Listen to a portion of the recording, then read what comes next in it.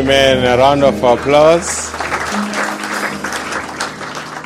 We greet all of you in the name of our Lord Jesus Christ. Amen. Just turn around and say to your neighbor, welcome.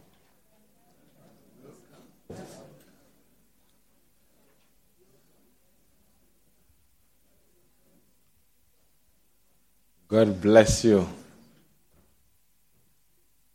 Now, we are going to have a good time. Amen. We are going to have a blessed time, no doubt about it. But now I just need to announce tomorrow we are not meeting in here.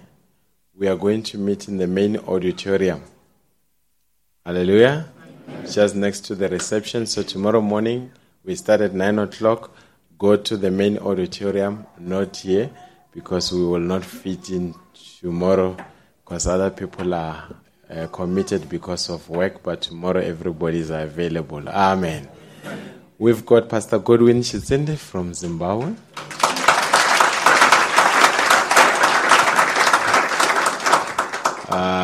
Those that know him, he's one of the pioneers of the message in that country. Not only the pioneer, but a preserver of the purity of the message in that country. For many years, he regarded the Zimbabwe to be a no-fly zone for false doctrines. Maybe if I caught him, he told his church, said if it ever gets to a point where what I say is different from what Brother Branham said, leave what I'm saying and follow what Brother Branham says. Amen. So we really feel honored and proud to associate with people that can stand and be consistent on the truth, not for a week, not for a month, but for over decades. 40 years later, they've never even deviated from that message even a bit. And I think he deserves a round of applause.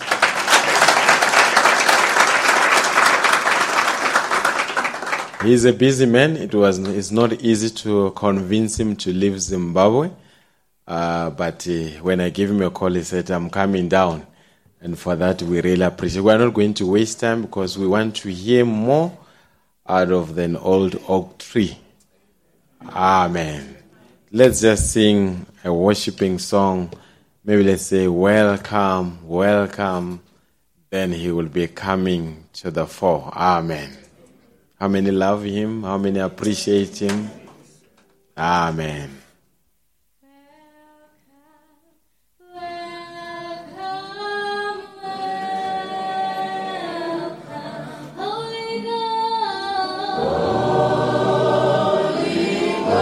As we all stand to our feet.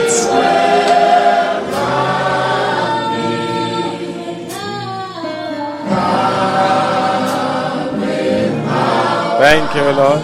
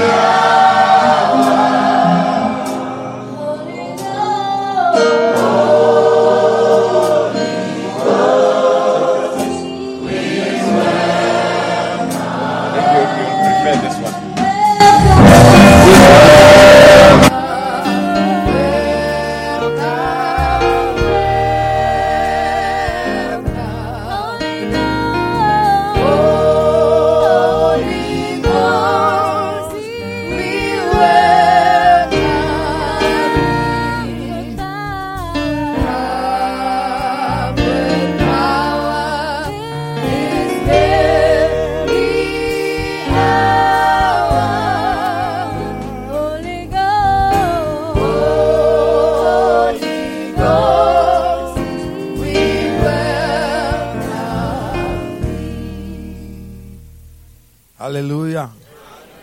Can we say praise the Lord? I'm so honored to be here at this time. The reason for me to come is because Brother Madiba and his wife, they are very courageous people. I don't have much time for cowards in the message. They are very expensive. They cost us a lot. I hadn't been to this country to preach for a very long time, and for a good reason, because I don't want to waste my time. South Africa is a land of opportunities. That is why so many people flock from so many parts of the world to come to South Africa. There are natural opportunities. Amen. And there came a time when spiritually there were no opportunities here. So I didn't see any spiritual opportunities. So last year, because there was real, I believe that if there are snakes next door, and you don't deal with the snakes while they are next door, tomorrow those snakes will be in your yard. So when there was an evil spirit wreaking havoc in the message over here, I said, this is too much. This is too close for comfort. So when I found a man and his wife that were courageous enough so that we could fight the battle by their own house. Because when you know what you have believed, you are not going to be frightened by anything that is outside the message. The only authority today, the official opposition of the devil, is the message. That is where God is operating from. The battle that was started in heaven and fought among angels will be concluded here on earth, being fought by the armies of the Lord that are on earth today. That army is neither Pentecostal, nor Methodist, nor Lutheran, nor Catholic. It is only those that are having the message of this hour. No matter how few they may be, but they are armed to the teeth. And the devil recognizes them. Everything else, the devil knows. He has already overrun them. Can we say amen to that? So because brother and his wife, they were brave, we were ready to come and take on Obed, the false prophet from Ghana, to dislodge him. That's what we came to do, and we did that. In my own country, we had to deal with a man that was also wreaking havoc, and we got him locked up, and he's still locked up there. I was the first witness against him in that trial for what he was doing. You know, he was a devil that was among the message people, and he was really trying to destroy the message, make the message a laughing stock. Then there comes a time when it's time to act. And we dealt with that conclusively. So we came here, we dealt with that Obed spirit at this place. It was at this place that the final battle was fought. And it was here when he walked out, when he was thoroughly humiliated. And he knew that he had no chance. Because there's people who really know. I'm not even worried about demons. The devil himself is under my feet. Hallelujah! If only the church knows what power is in them, then they wouldn't be worried about all these things. So in every nation, if God can find somebody who is prepared to stand in the gap, then God can work through that one. Amen. It's a pity that South Africa has really become a breeding place for a lot of things. But if South Africa being next door, we can't just let it be. Because snakes breeding next door, they will soon find, if there's a fire next door, that fire will cross your house. If there's snakes next door, those snakes might come to your house. So better you deal with them while they are still there. And those people that are claiming to be gods and Elohim and Melchizedek, those people, I confronted them. I've told them, they are not gods. They are not gods at all. Can God have sugar diabetes? Both of them have it. Both of them have sugar diabetes.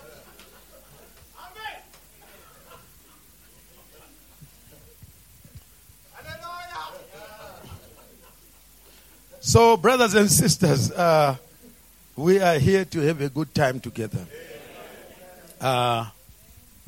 Today, we just want to speak about the age of unlimited spiritual opportunities. The age of unlimited spiritual opportunities. You might run out of every other opportunity, but spiritually, this is the age. This is the age when there is all the spiritual opportunities. So to make this strong, we must see what the Bible says about it. So the first scripture we want to read.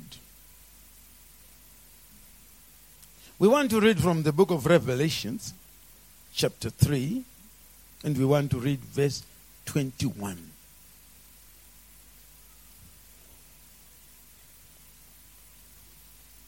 I usually like to read from the screen because my eyes, I'm 67 years old, so my eyes have seen a lot of things. So if I can read from there, then I may be able to save your time. Right in the book of Revelation, the scripture says, this is now the last age, the seventh age, which is Laodicea. It says, to him that overcometh, will I grant to sit with me in my throne, even as I overcame and am set down with my Father in his throne. Amen. I will read that again. To him that overcometh, will I grant to sit with me in my throne, even as I also overcame, and I am set down with my Father in his throne. The word is always right. All down through the ages, every other age, they had many other promises.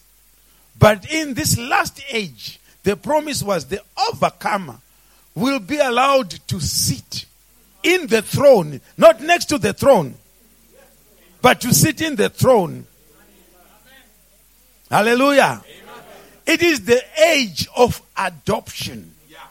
It is the age of maturity. It is the age when the person that's recognized by God at that time has unlimited authority. When we talk of adoption, it was a son that had proved to be a son. He's been tested in every way, in conduct, order, and doctrine. He's been tested on his behavior. He's been tested on his beliefs. He's been tested also on every ground until the Father himself says, this one, I'm willing to give him the signature. I'll make him to sign. Whoever he fires is fired. Whoever is hired is hired. Can we say amen to that? And it is now in this age. Can we say amen to that? I'm going to make it clear how it works out to be that way. I wish they had more light, this. Anyway, let's carry on. Can we go to Hebrews chapter 6?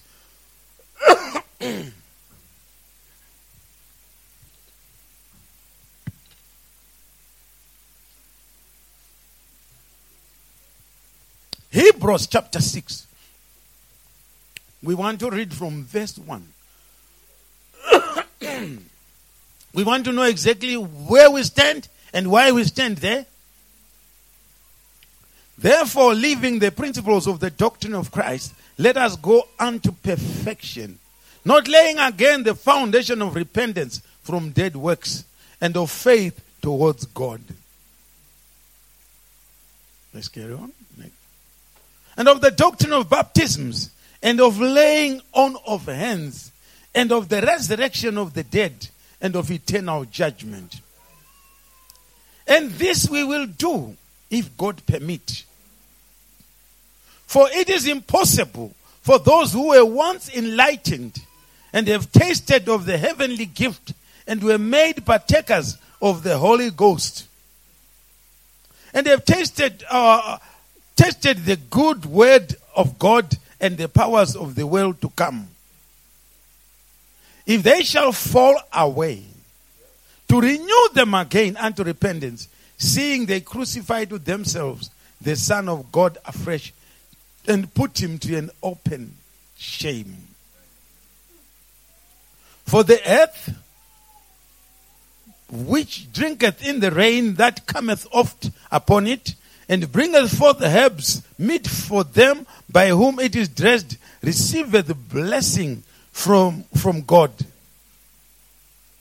But that which beareth thorns and briars is rejected, and is nigh unto cursing, whose end is to be burnt. But beloved, we are persuaded better things of you, and things that accompany salvation, though we thus speak.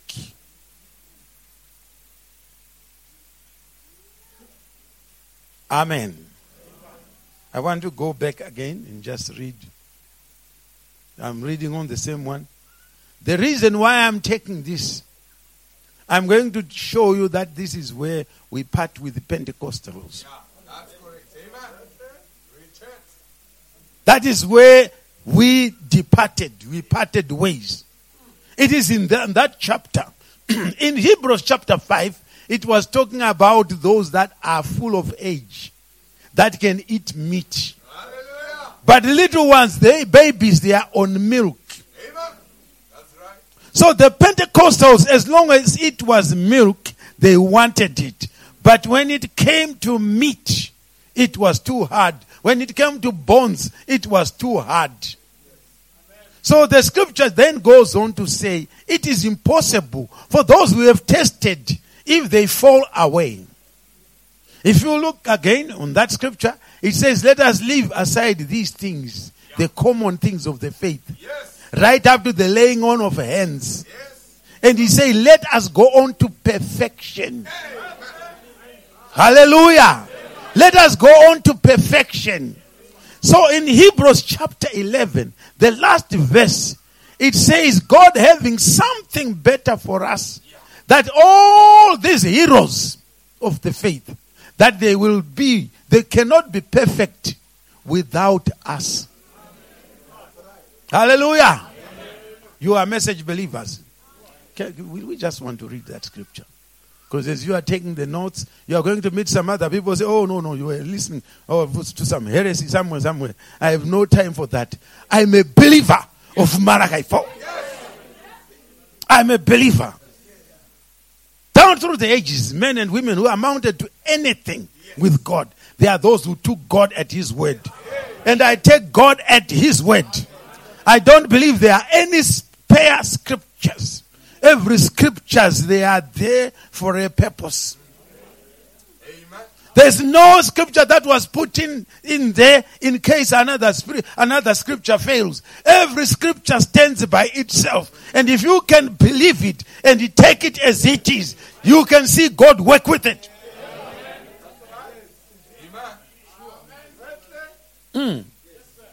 So in Hebrews chapter 11 verse 40, we want to look at that.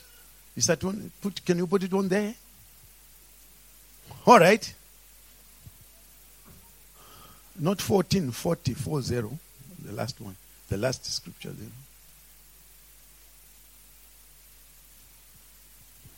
It's okay. You say, oh, here we are now for an ordeal. Right, here's the scripture say, God having provided some better thing for us, that they without us should not be made perfect. The same Paul said, let us go on to perfection. Let us leave others here beyond Jordan, and let us cross the Jordan and be there where we become possessors. That's right. Hallelujah. Amen. We begin to be masters. We begin to enjoy what Moses wanted. What Aaron wanted. Yes, sir. Moses never saw the land of promise. Aaron never saw that land of promise. And many of their fathers and grandfathers and great men. And Jesus talking to us in the book of Luke. In the book of Luke chapter 10. He said, blessed are you for these things that you are seeing. Because kings, prophets, and wise men wanted to see these things. But they were not granted those things. Huh. He said, blessed are you. Because you see these things. Yes, sir. So Brother Branham said in a quotation that I'm going to read. I'm going to read a quotation. Those that are offended with quotations, your time is up. Don't waste your time in the message, because the message is quotations. It is quotations. When you don't recognize your messenger, you don't recognize the message. You cannot benefit from that. If you have a question about all that, it's because you have not taken enough time. The first message book I read was in 1975. And that book really changed everything. It was the message, He that is in you. And by the end of 1976, I was ready. I started our church in December. Because I had found the man that was sent to me. The scripture says, I will send you Elijah the prophet.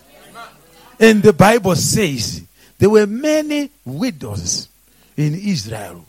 But Elijah and Elias, Elijah was sent to the widow of Zarephath. So the people unto whom Brother Branham was not sent, thank you very much, don't worry, leave him alone. He was sent to me. He was sent to me. I recognized him. 1975. I had a dream, and I dreamt of the prophet Elijah. Long before, we had only one book that we had, which was the message, He that is in you. Then we got the message, Hebrews. But I dreamt of the prophet Elijah.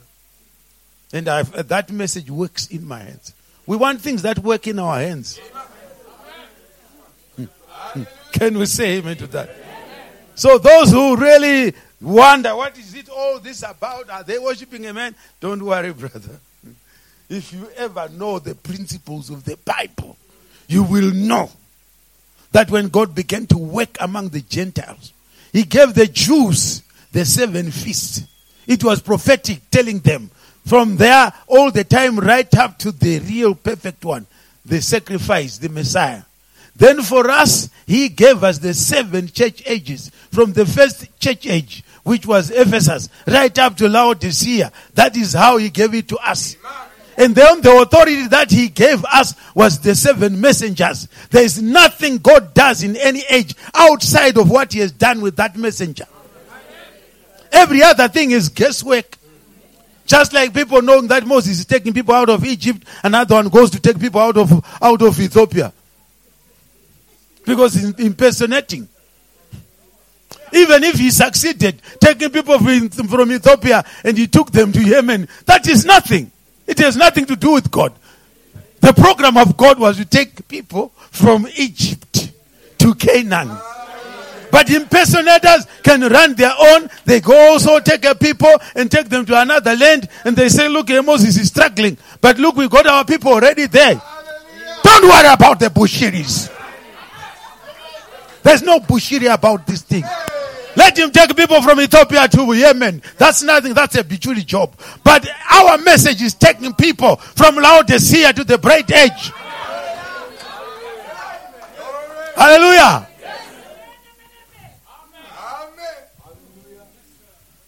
I'm reading now.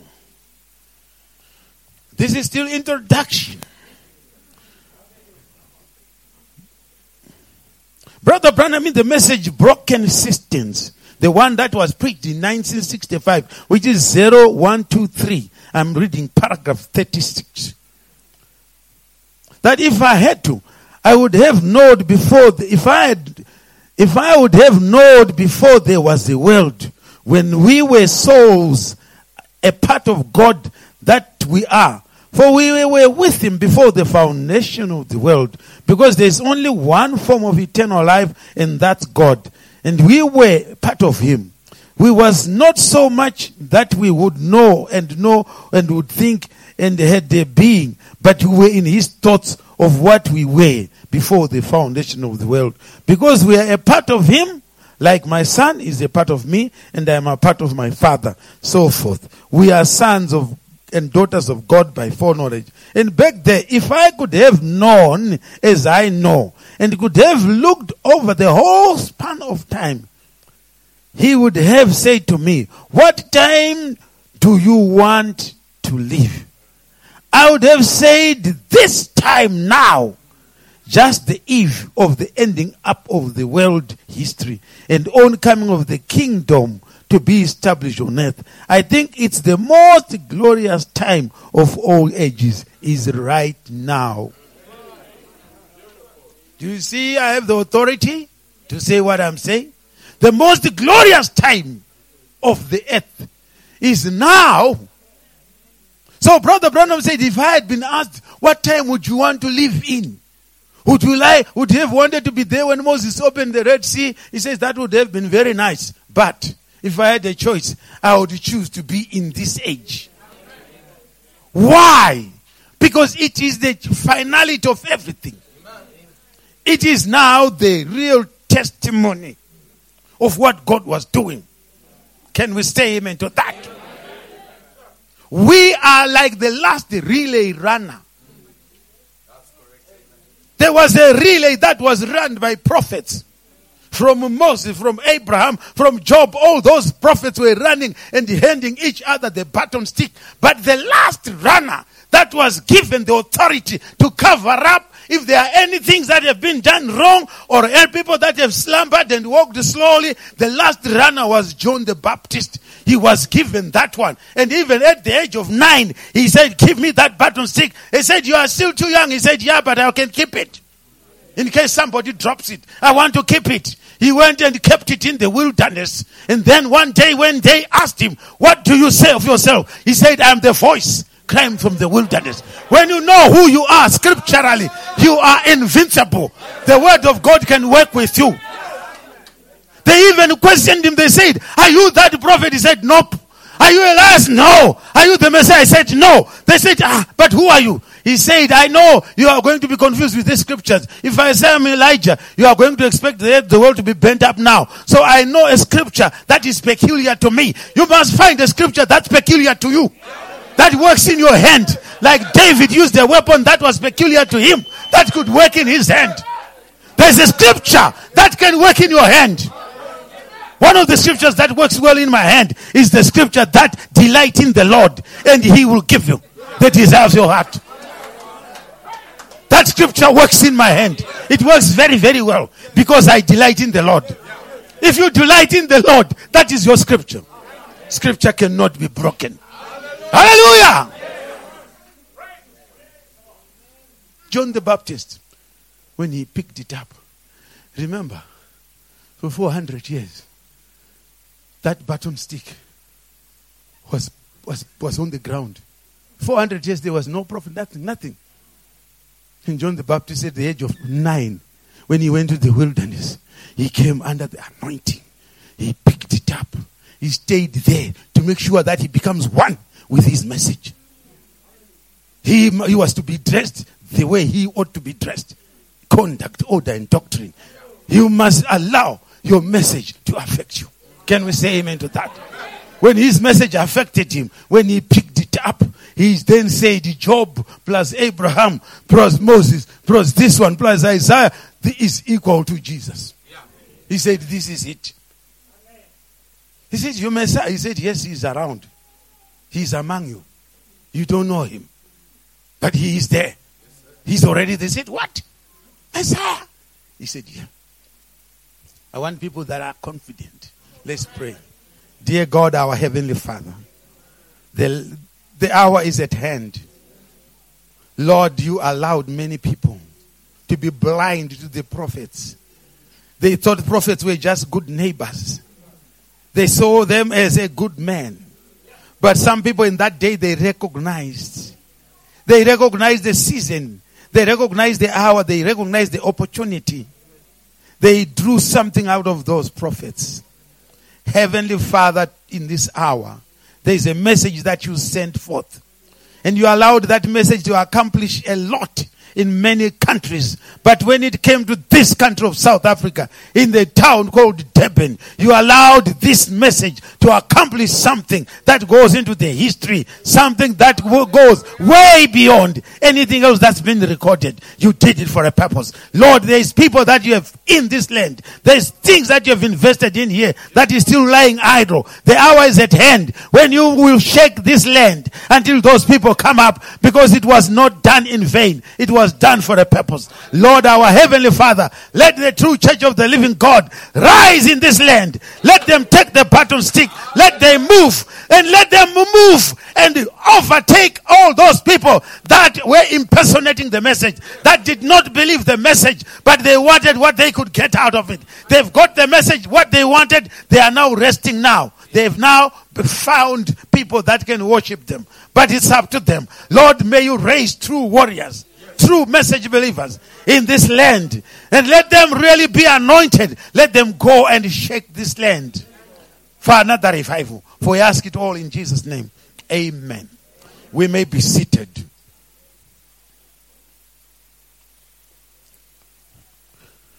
Hallelujah.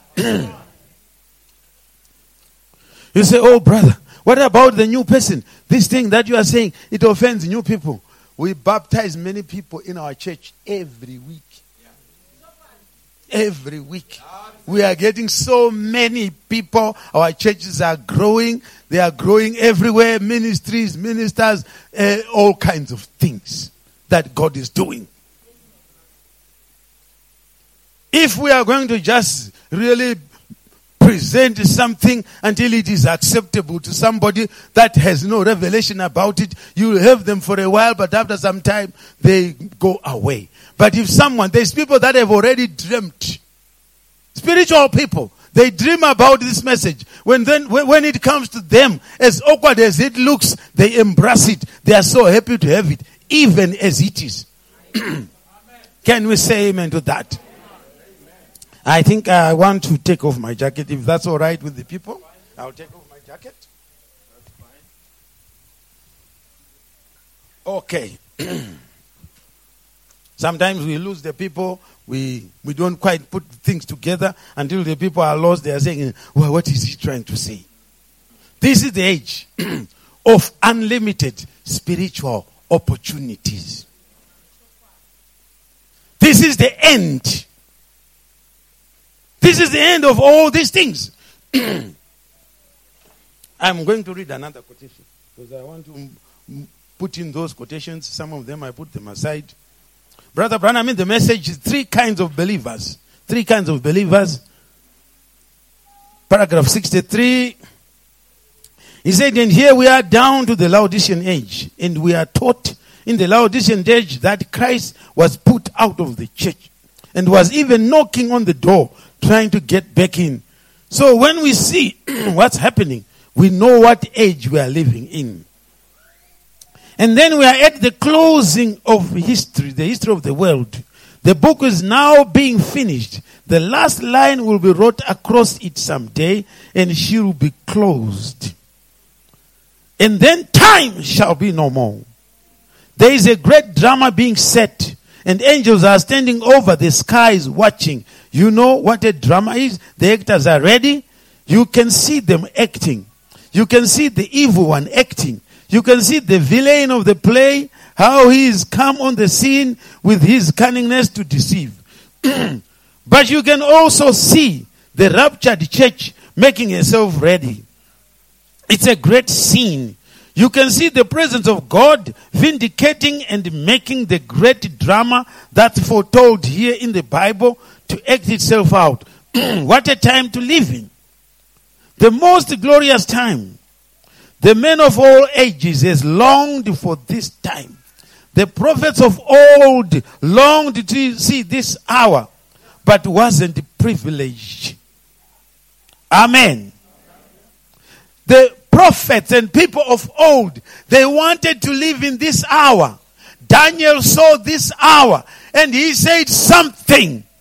When he saw you and me, he cried unto God and said, Lord, let me live in that time. But he was told to go thy way, Daniel. Because it's a long time for you to wait. You'll become old and old and old waiting for that. And he said, these things that you want to know will not be known until the time of the end when the seals are opened.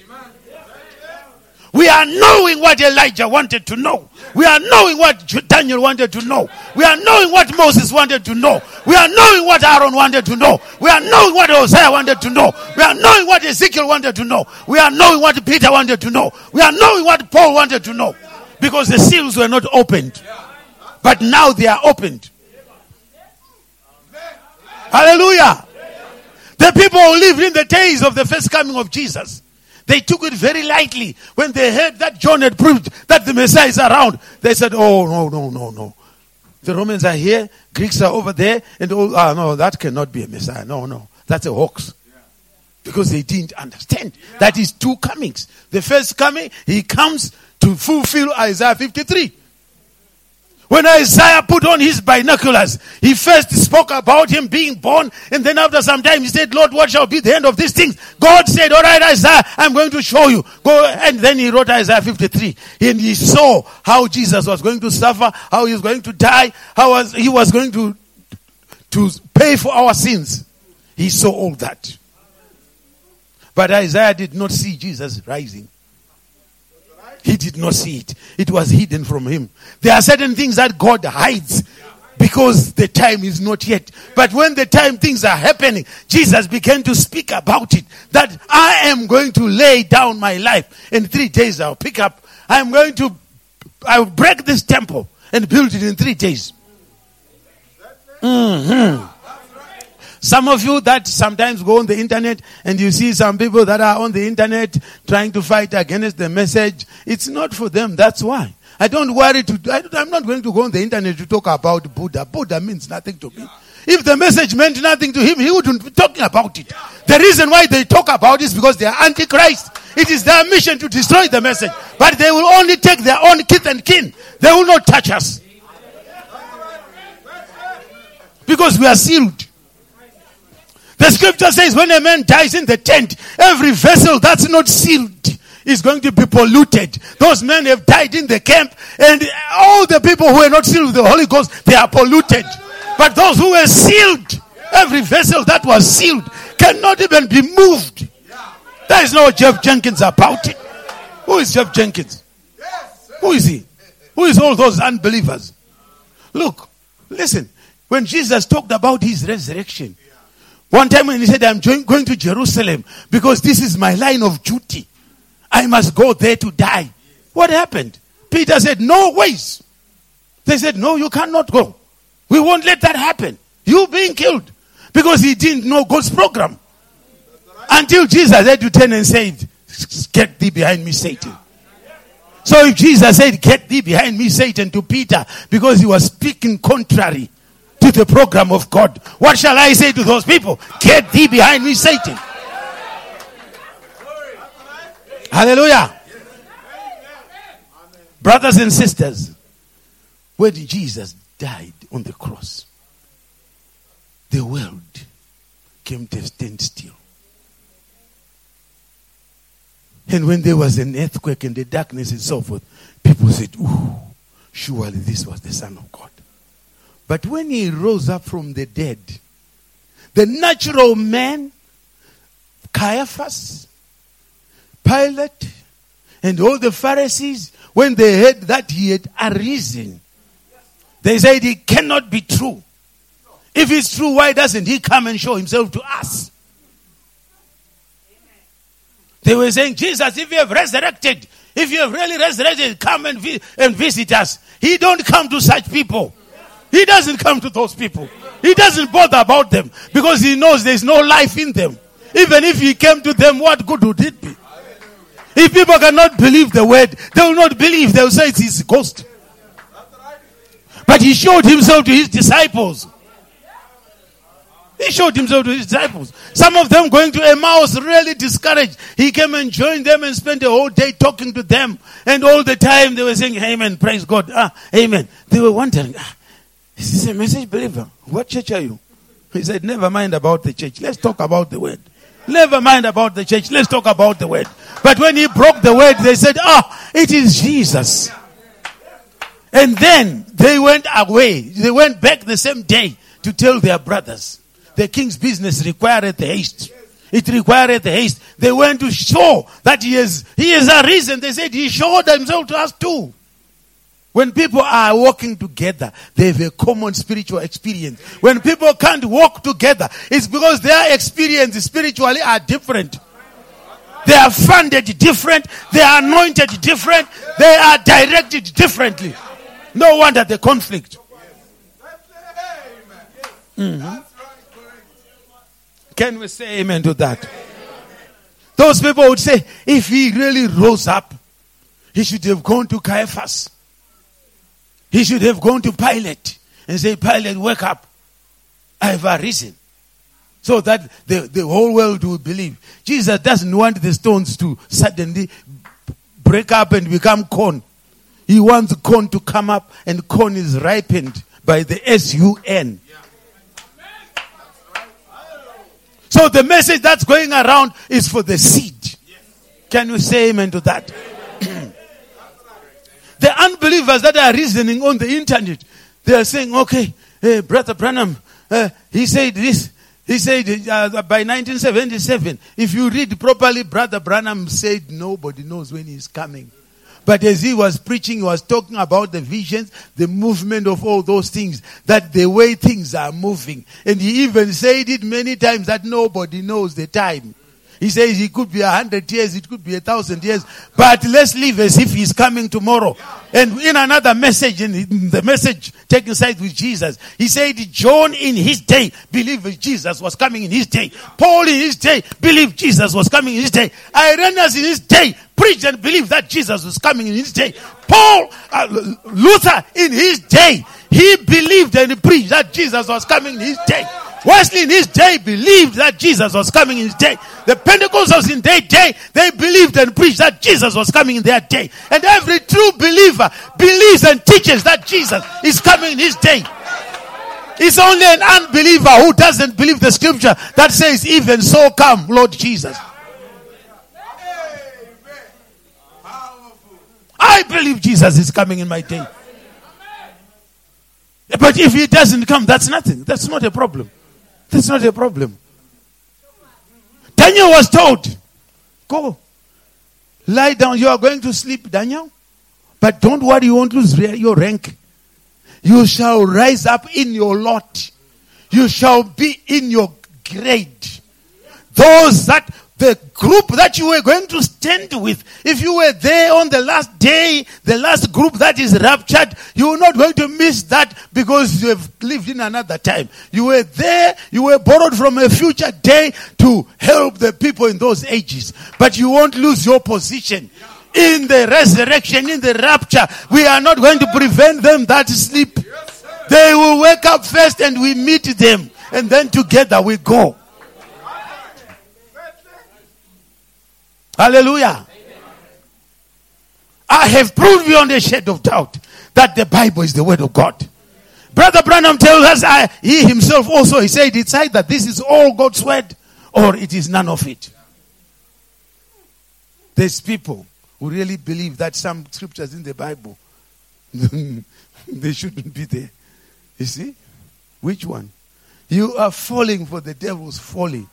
God that can direct the birds that we see here, maybe in this country you might have, but in our country we have birds that come from overseas. They are called the storks. The stork. Bird with a long beak. They winter. When it's winter in Europe, they come over here in Africa where it's summer. They don't have a GPS. They don't have a compass. They don't have a voted-in leader, but they'll find their way because the Holy Ghost leads them. They'll find their way to come over here, and when winter is coming towards us, they fly away. They even sleep on the wing. They sleep while they are flying. God's computer in their heads keeps them, directing them. So this is not a mechanical affair. It is a spiritual affair. Can you say amen to that? Right now, You know, Brother Branham knew somehow that his message was destined for Africa. He knew it. That the message was destined for Africa. He wanted to come so bad. And here we are.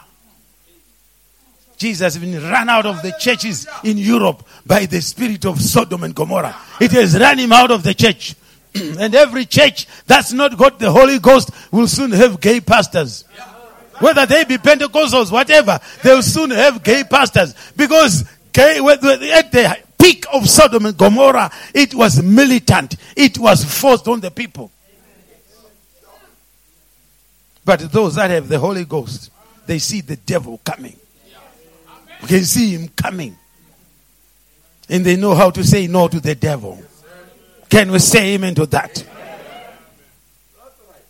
Are you enjoying the quotations? They say this African. I'm more than an African. I'm a believer.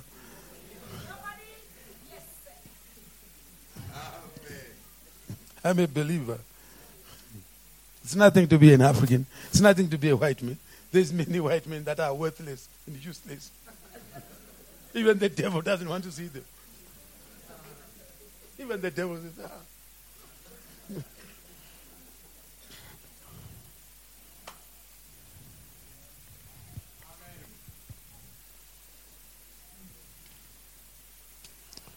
I must put away the scriptures that I have, the quotations that I have used, so that my eyes don't fall upon them, because inspiration is connected to those quotations. Here I am reading another quotation. Some of you that are ministers, I want you to know, when we get yonder, we shall be surrounded by those that went before us. They are going to be asking us this question. What's been wrong with you? What was the matter with you? They will ask, what was the matter with you people? That you couldn't do much with all that. You've got the Bible on your phone. You got the Bible on your laptop. You got the Bible on the computer. You got the Bible in every form. You have it on this, what do we call this? No, the one from Voice of God. The tablet. You got all that. And the quotations. We are armed to the teeth to deal with every devil. Those that went before us that believed the message in Brother Branham's day, they were the first things that we saw were real to real. And they were not cleaned. But God raised a faithful team of people. God bless Brother Branham's sons. That's why one time Brother Billy Paul, him and his uncle, they were working with Brother Branham. But when the angel of the Lord came, Brother Branham was told, Billy Paul, I've called him to work with you. So I want him to see me. The Uncle Howard was left alone. But Billy Paul, he went and said, Billy, do you want to see the angel of the Lord? And he said, yes. Brother Branham took away the pillow that was on him. And he saw that angel of the Lord. And he's alive today. Brother Billy Paul is visible, is audible, is tangible. And he's still there. He's still there. No mistake. God called me to work with Brother Branham in the message. Many years ago. And when I came to the faith, I attended a convention of some other brothers that were in the message, that had heard the message from South Africa here, from Brother Nodie. It came to South Africa, to Zimbabwe. They put an advert, and a gallant white missionary from England, he saw it in the newspaper. He said, yes, I believe that man. I was wondering, where is he? And he's the man who received the books. And he tried to get the message around the people that were with him. He was working with the Pentecostals, and of course they didn't want it. So he started a little group with him. Then in 1976, I attended their convention. I had just finished a 40-day fast. I wasn't going to come into this message just to be some cheap follower of some religion. No. I wanted to know whether surely God wants to do something with me. When God proved that he wanted to do something with me, I had 2 scholarships to go overseas to study, to be an architect. I had the scholarships. But when God showed that he wanted me to stand in the gap for this message, then I put away the scholarships. When I went and attended that message, that convention, I saw that, hey, there's something that's not in order. You know what they were lacking? Punch. There was no punch. I want something with a punch. It must have a punch. The devil wants something that can punch him. Hallelujah. If you are going to get the devil out, you must punch him. And if you punch him, he feels it and he goes away. For you to understand me, why sometimes I behave like a man that is a little bit off his mind. It is correct, it is off his mind. My mind was not quite on. So now it's off that mind, but it's on the word. Listen, I was a hothead. When I left school in 1969, 1970, I joined the liberation struggle at the age of 19. It was then that God in 1971, he saved me and he stopped me from going to train. He wouldn't let me. And then I thought, I don't know what is happening now? What is he up to? And because I was not somebody I never admired the clergyman. That's why I don't dress like a clergyman. If you see me in my spare time, I'm dressed like a safari operator, an ordinary man with a cap on. What had I seen about clergymen? I went to a mission school. What I saw with professional clergymen was very disgusting. I never thought one day I could be a clergyman. I never thought so. But when God called me, when he called me, you see, when God wants you, he knows how to deal with you, and he will make you, he wait for a day when you make a stand and say, okay, Lord, I'm now standing with you. He says, okay, I'm now opening. When you stand for him and you make a stand for him, people may not understand the rest of your life. They say, this man is very lucky. He's very lucky. No. God is faithful. God is faithful. My friends that went overseas and qualified and everything, they are not as wealthy as I am today. All of them.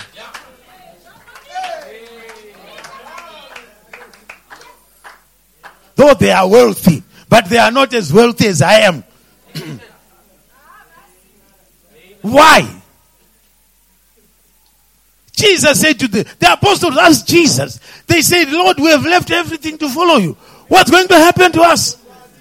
He said, I tell you, there is no one that left father and mother and the fields and the farms for the sake of the gospel who will not be given 100-fold in this life and eternal life in the age to come. There's a scripture. See, this is why people don't expect anything to happen. You must live in expectation.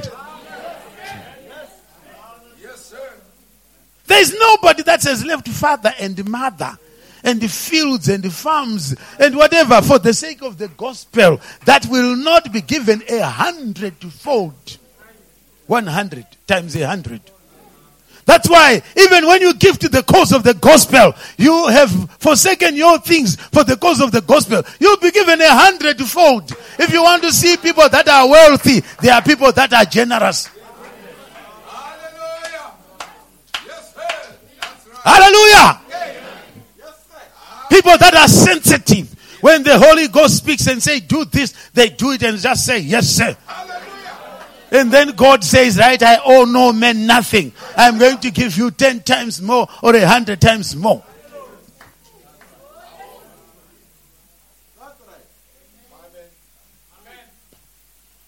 Can we say amen to that?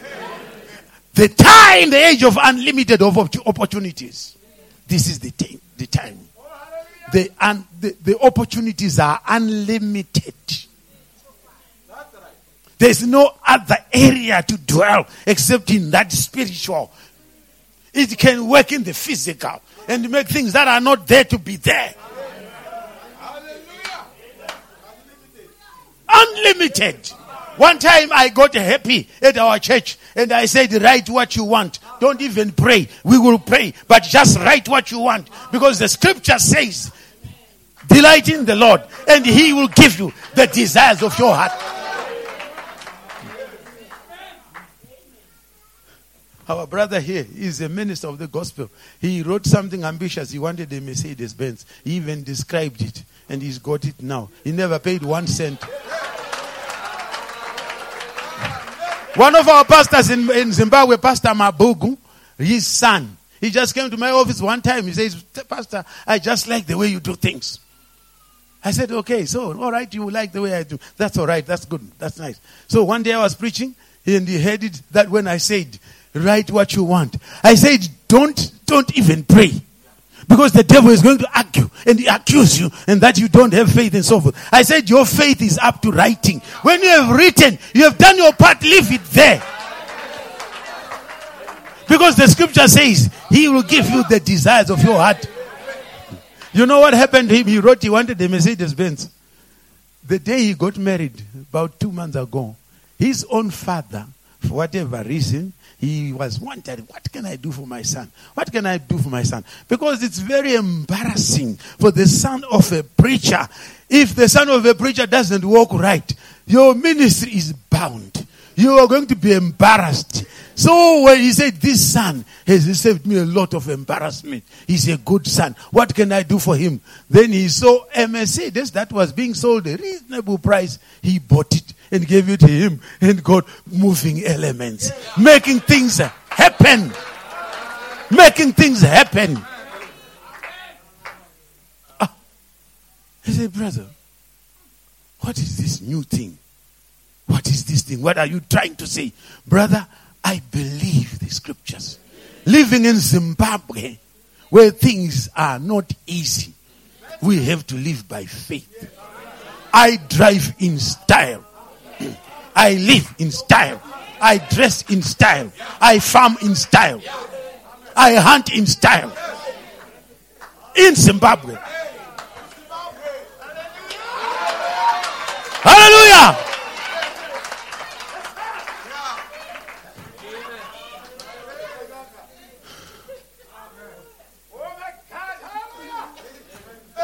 He said, but brother, how do you do that?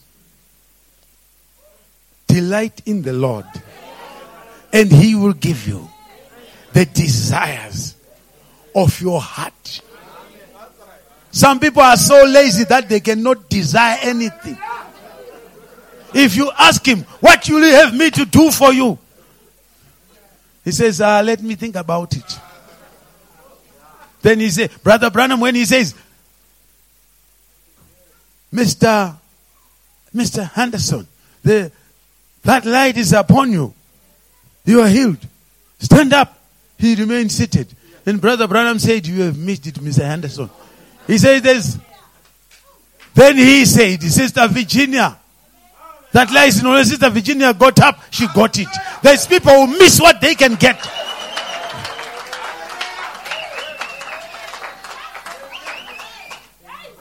You can miss it. Listen to this. A few days after I confirmed that I was coming to these meetings on the 15th, I'll be here on the 15th. I went to another place where they hold auctions. And just as I was going to collect some money because they had sold one of my cars. I was sitting with one of the ministers when my car was being sold. This minister was sitting with me there.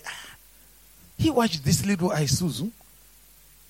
People bid and they went up to 35,000 on that Isuzu.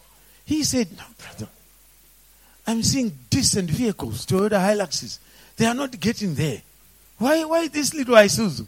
I said, brother, that is my car, that one. I said, that is my car. That is the reason.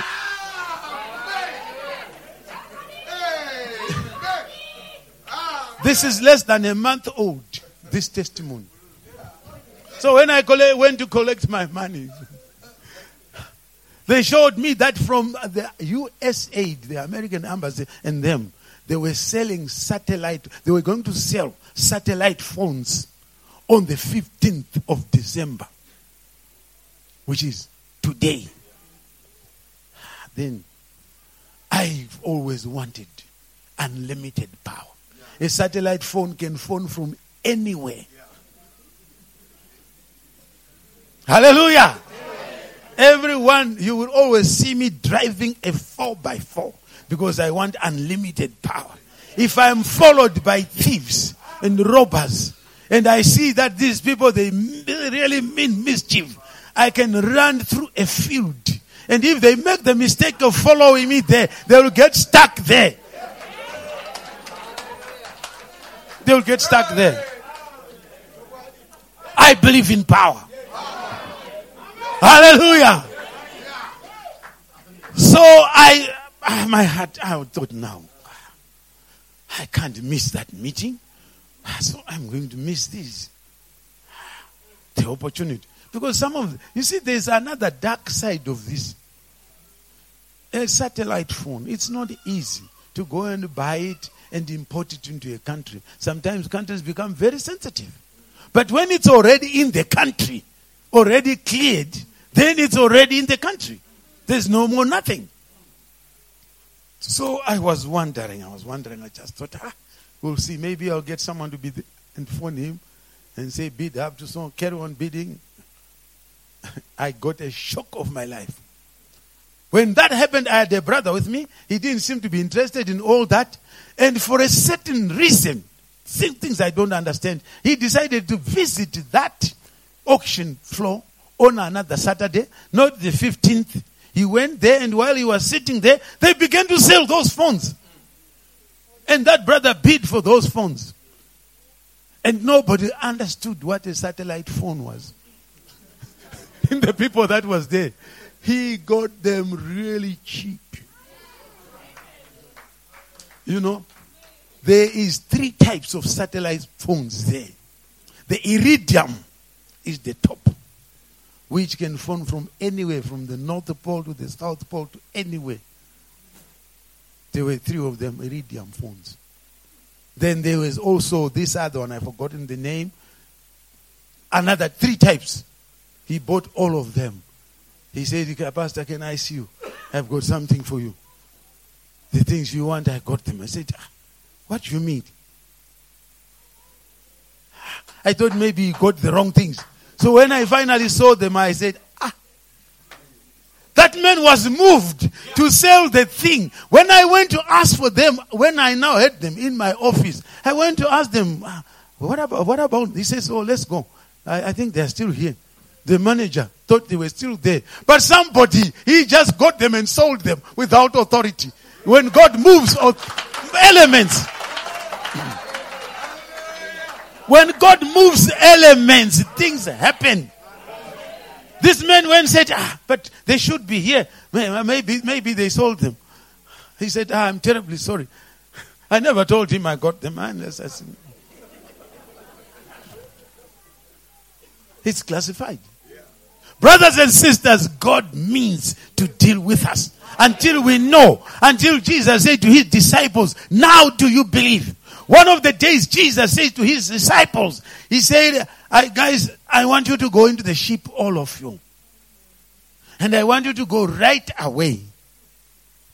I want you to go across over there. I'm going to meet you there. And these disciples, they went in there.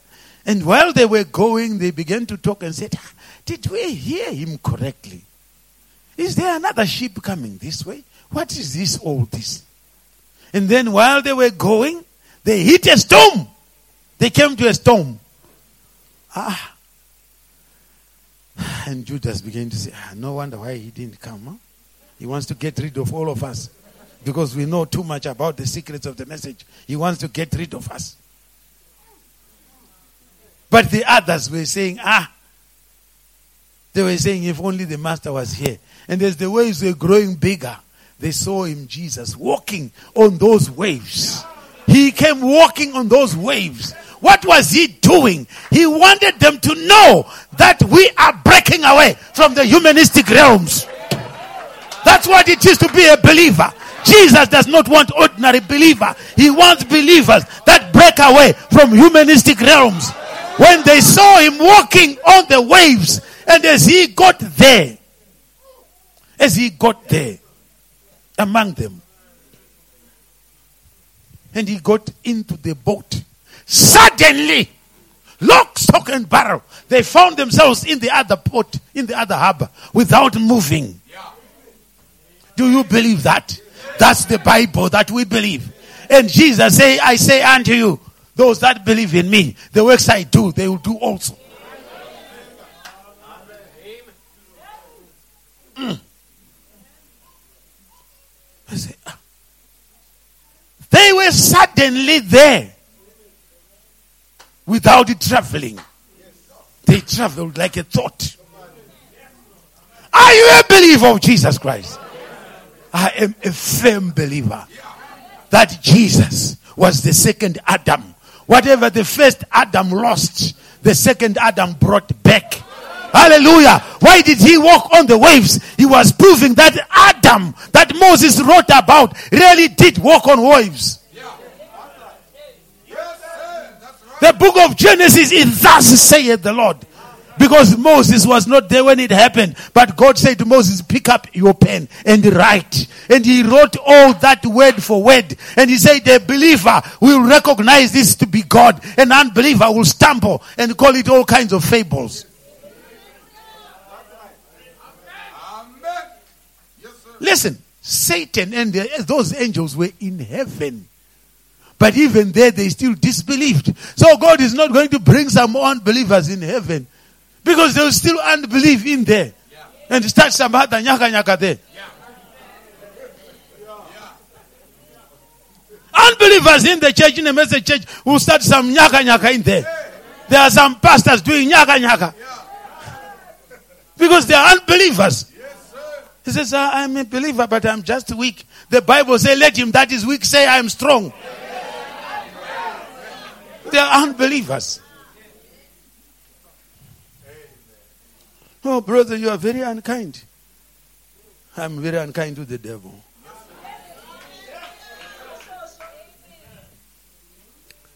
Do you believe these things? Amen. Do you believe that Jonah was swallowed by a fish? Do you believe that? Do you believe that the fish swallowed him? And kept him in the stomach for 3 days and 3 nights. And he vomited him alive. So what's your worry? The God of Jonah is here. He can still do it. He can still do it. If God ever did a thing, he can still do it. If you've been swallowed by deaths, if you've been swallowed by deaths, we command those deaths to vomit you. But we don't want the death to vomit you in the mid-sea, because you might drown in another sea as well. They must vomit you in a dry land, in your post of duty, where you can be profitable. I want to be a profitable pastor. I want to be a profitable husband to my wife. I want to be a profitable father to my children. I want to be a profitable neighbor to my neighbors. I want to be a profitable citizen in my country. I want to be a profitable African. It's a purpose. Daniel he purposed. He wanted to be profitable even in Babylon. And when he did that, he paralyzed Babylon. He was still a teenager when he paralyzed Babylon. You can paralyze the kingdom of the devil when you purpose in your heart. If you are a girl, you know the family trend. That in the families, people never raise children, never stay by their husband, never do all these things. And I say, here I come, here I come. I come to paralyze that devil. I come to tell the devil that you can do what you want with Eliab. You can do whatever you want with Saul. But I'm David. I'm here to paralyze you. Because I've got faith. If thou canst believe, all things are possible. All things are possible.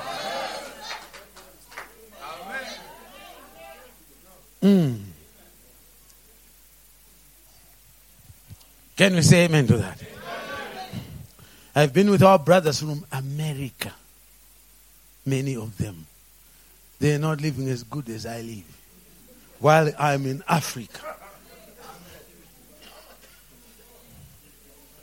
Say, what do you mean? I can afford the things they cannot afford.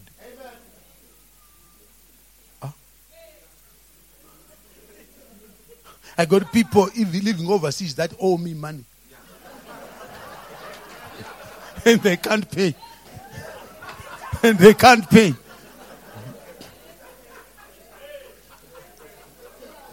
What are we talking about?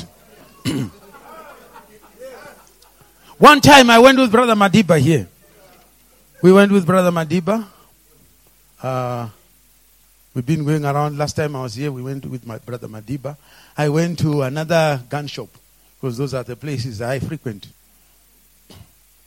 Because I'm a hunter. I like hunting with things that can work. Listen to this. You're listening, you're all believers. Huh? We must never be afraid to ask God for big things. That's a direct quotation. That's a direct quotation. Brother Branham said it. I'll read the quotation for you. We must not be afraid to ask God for big things.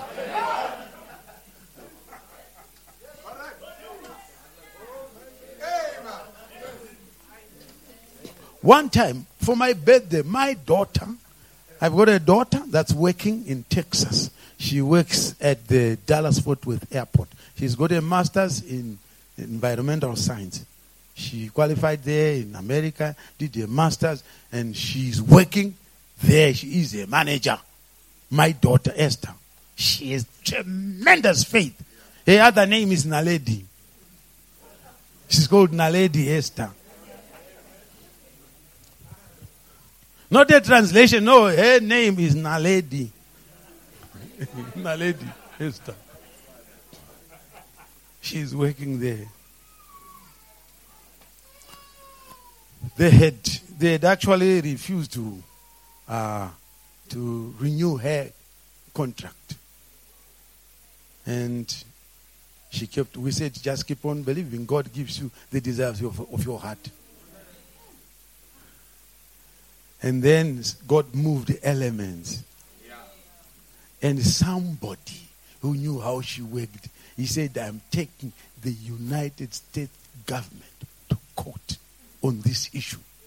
They have no grounds. They cannot. And when she approached him with all the things, they said, no, let's not take it any further. Let's give her. She was given 3 years. They knew how she worked, and there was no reason to have some Taliban or a potential Taliban people with that potential to turn against America working there. And here is somebody from Africa. The father, I was paying $42,000 every year. She was studying there. We brought money in America. She started there. We are people that are good to America. We believe in America as well. We even believe a prophet from there. So she said, no, how can they deny such a person? Somebody will take your battle. And when she wrote to them and said, I'm taking you to court on this issue. And they knew they had, those people, sometimes people are on the ground, they are high-handed. They do things they have not been instructed to do. That's like Haman. He wanted to kill Mordecai. He didn't realize that there was a higher authority that Mordecai could deal with. Can we say amen to that? So, I'd wanted some little gadget that I can use to get rid of pigs and monkeys. Pigs, they come into the field to wreak havoc as a farmer. So we found a gadget. She had the money. She was going to pay. Hey, we were told, no, that gadget cannot leave America. It's not allowed to leave America. The level. America protects. They are not looking for market. They are satisfied. They protect their technology. They said, "Not, you can't have that." And I was wondering. Then God moved elements. When God moved elements, I saw a wonder.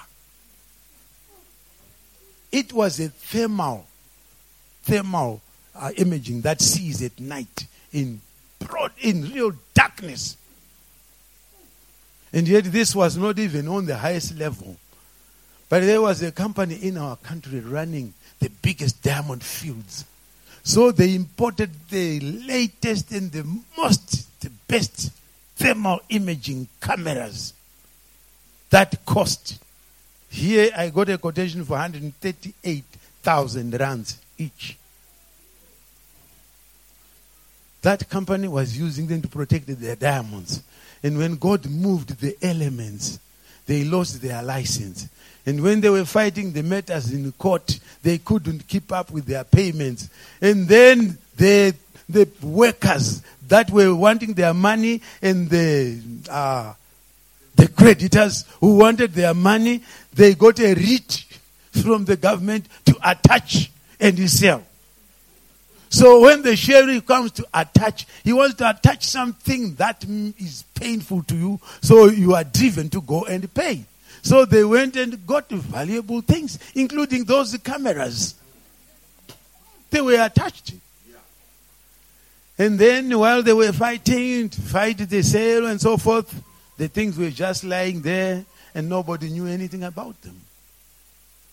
Then one day when I got there, I looked, I said, this thing is here. My heart smote me and said. And you know, when it was sold, it wasn't sold as anything precious. Because the auctioneer knew nothing. The sheriff knew nothing. All the rest of the people knew nothing except me.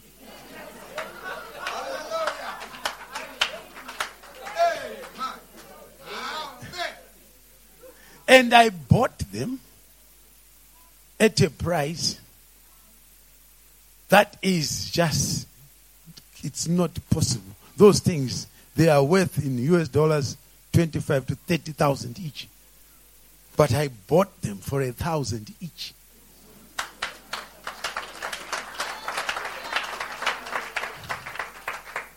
And the people really thought, this man, why is he paying all this money?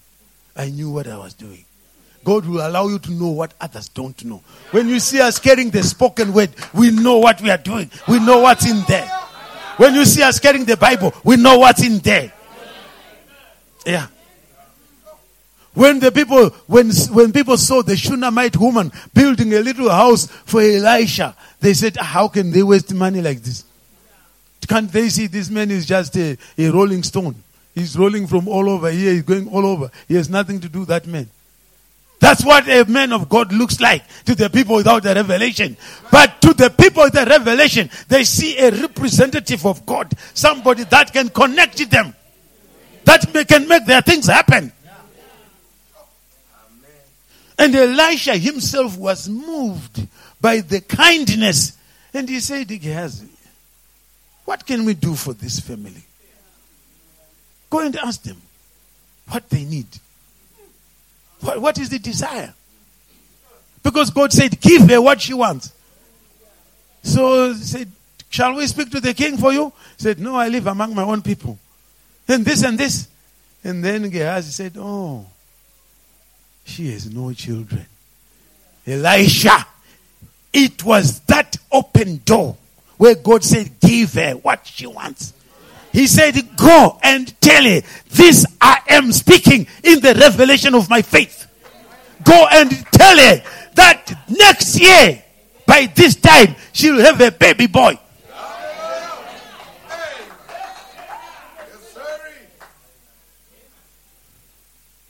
And come next year, she had a baby boy.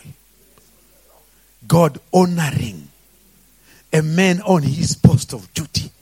Elisha knew his calling.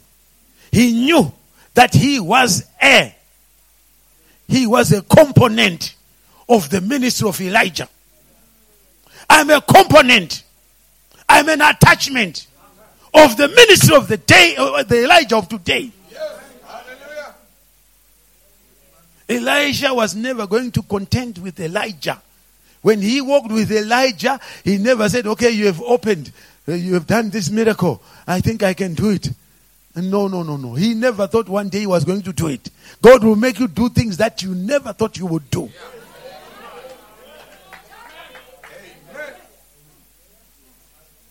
One day Elijah just came and said, Elisha, we come a long way together. The hour has come when I must go. He said, what? Can we go together? He said, no. Where I'm going, you cannot go.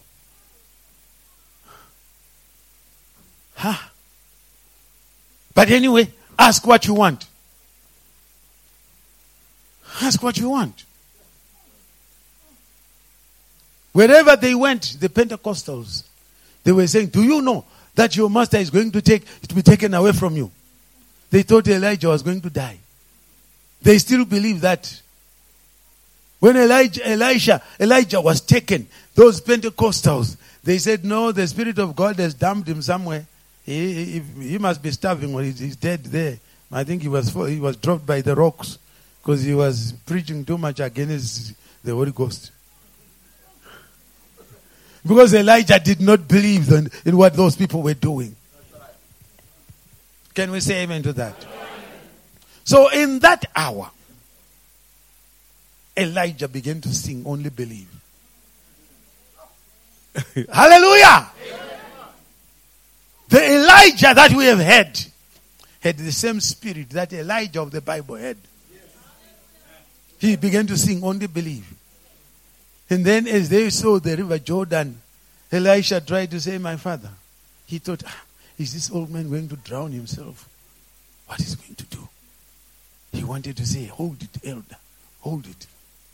Let's wait for the... But Elijah was singing, only believe. Then he changed the song. He said, swing low, sweet chariot. And Elisha was following. The man took his mantle and hit the water and the water separated. Do you believe that happened? That God is still there. He can still separate. He can still separate the Jordan. He can still separate anything that is in your way. He can separate it. And they went across. And across. The chariots came down. And Elisha saw them. He cried, my father, the chariots of Israel and the horsemen thereof. And Elijah jumped into the chariot. And Elisha wanted to jump in as well. But the chariot lifted up. And as he was saying, my father, Elijah remembered the promise. He took off his mantle. The mantle of Elijah is what we have. This is the message we are quoting to you. This is the mantle of Elijah. And Elisha began to do the miracles. He was promised, he wanted a double portion. And God gave him double everything that Elijah did. The only thing that was missing, Elijah had resurrected one person, Elisha resurrected one person, but scripture cannot be broken. After Elisha was buried, maybe 2 years after he was buried, scripture was still saying something must be done. Then when they spied an army coming, when they were burying somebody said, hey, we can't just dump this person. Let's put him in this grave of the man of God. When they put him there, this man touching the bones of Elisha, scripture was still waiting. That man jumped up and he ran with them. Hallelujah. Believest thou this? Believest thou this?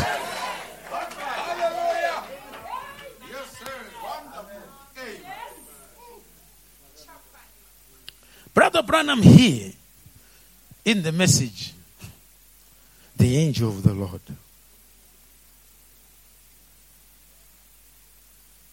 He said in paragraph E21, right, he said he was the first one that had jurisdiction over everything in the earth. Is that right? Over all the animals. And he lost his power. And we are taught in the Bible what the first Adam lost, the second Adam, Christ, restored again to the human race. Beautiful. Then friends, if that's so, ministers, what's the matter with the church today? I am reading the quotation. Amen. Friends, if that's so, ministers, what's the matter with the church today? That's what I want to know. If Christ was the missing link between God and man, and he's come to hook God and man together again, what's the matter today? What's the matter today? If Jesus, the second Adam, he restored everything the first Adam lost. So what's the matter? Do you know what's the matter? Unbelief. He says it's because of unbelief. It's in the message, The Angel of God, preached in 1947. Amen. We are still cashing from what Elijah preached in 1947 because of technology. Technology has propagated sin, and the world is really boiling with sin using technology. But people are afraid of doing their best for the kingdom. They'll do their best. They'll use technology in their business. They'll use technology to contact their friends. But technology to spread the gospel, they don't want to do that. This is why Jesus, they said, the children of this world, they are more diligent. They are wiser in their generation. They do more for their kingdom than we do for our kingdom. Amen. I've known churches where there's people that are very wealthy. But if you go into that church, you find people sitting on a V boot, a bench like a V. Just a straight piece of plank and two pieces that it balances like a V. And people are sitting there. And they compel the preacher to finish quickly. Everything else they can take their time. Spend 5 hours having a 7-course meal, but they want a 15-minute gospel because they don't believe in it. Can we say some more?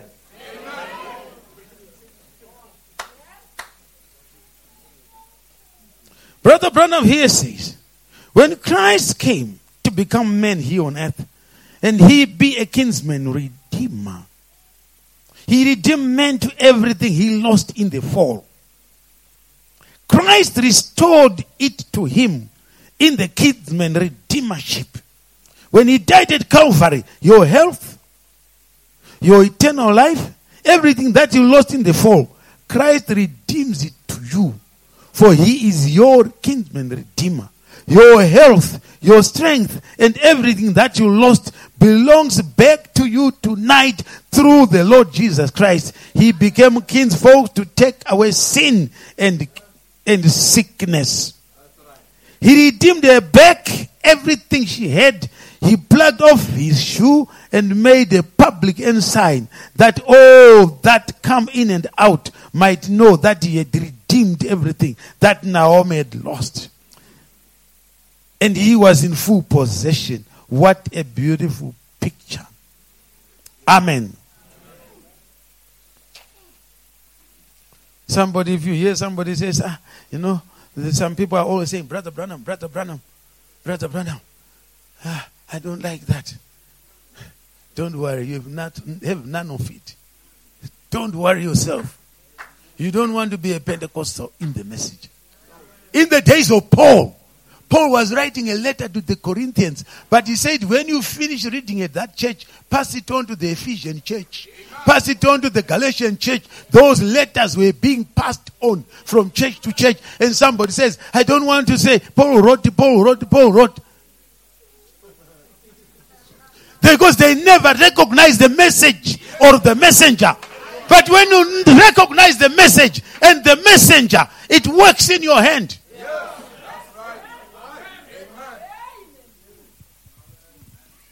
Hallelujah. If he has redeemed everything that we lost, that Adam lost, then what's the matter? It's the way we teach. Faith cometh by hearing. We can preach defeat to our people. We can preach our people into defeat until they are ready to be defeated. Saul was preaching defeat to his own people. When David was preaching faith, Saul came and said, hang on, young man, don't be emotional. Don't be emotional. This is serious. There is lives involved. We know you are not married, you don't have children. That's why you talk like this. Here there is people with families. We want to have time to really strategize, to make a strategy. David said, I already have the strategy here. I have the strategy. And they said, okay, he's got a brother here. Let's call and ask his brother. His brother was angry with him. And David realized that courage and faith is God-given. Just being a brother of a man that's got faith will not give you faith. But faith comes by hearing. And David, realizing that things are not working out very well, the king is almost persuaded to call off the thing and say, let's make terms. Let's have a government of national unity or something to work together. An army of occupation. He was trying to work for armistice, to surrender. And David said no. He whipped off his shirt and he turned around. He said, Your Excellency, do you see these marks? It's a lion. He could see there are big prints of lion paws. He said, that lion held me like this. But my God, what I felt then, I feel it now. He said, what I felt then when the lion had its hands on me, I feel it now. I'm ready. I'm ready for Goliath. Somebody called Eliab and said, Eliab, what do you know about the lion and your brother? He said, I know nothing about it. There's people who know nothing about miracles in the message, but they are in the message. I'm telling you these miracles that are happening. I've got a combined harvester that makes a South African farmer, a white farmer, envious. At my house, I never paid anything. What I paid cannot buy this bottle of Coca-Cola, of this bottle of water. And I got it brand new because somebody preached and say, write what you want. And I wrote, I wanted that. Huh. You won't see it. It doesn't mean if you are lucky you will see it. Even if you are not lucky you can see it because it's there.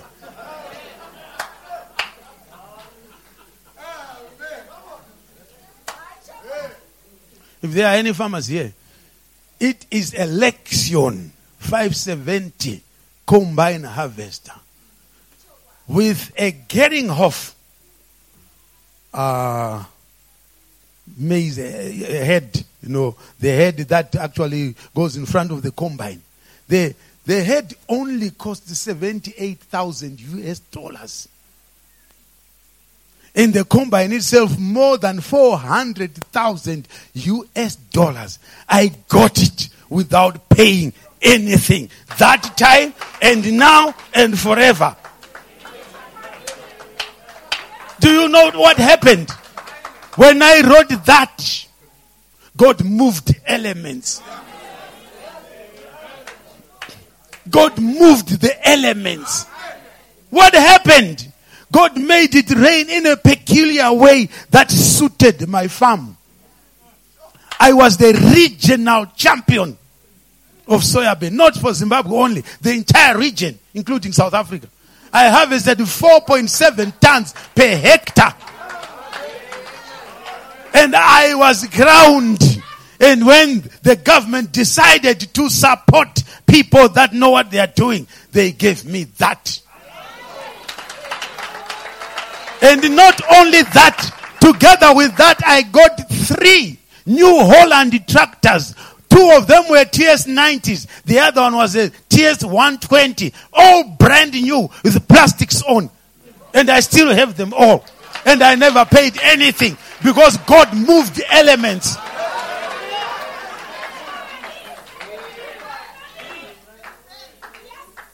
I say, brother,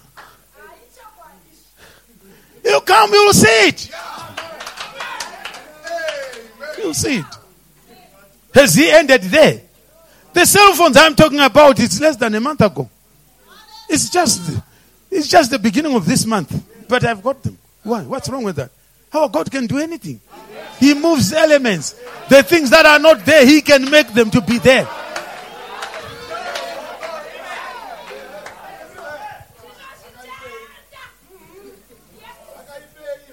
Yeah. Hallelujah. Does the Bible not say the just shall live by faith?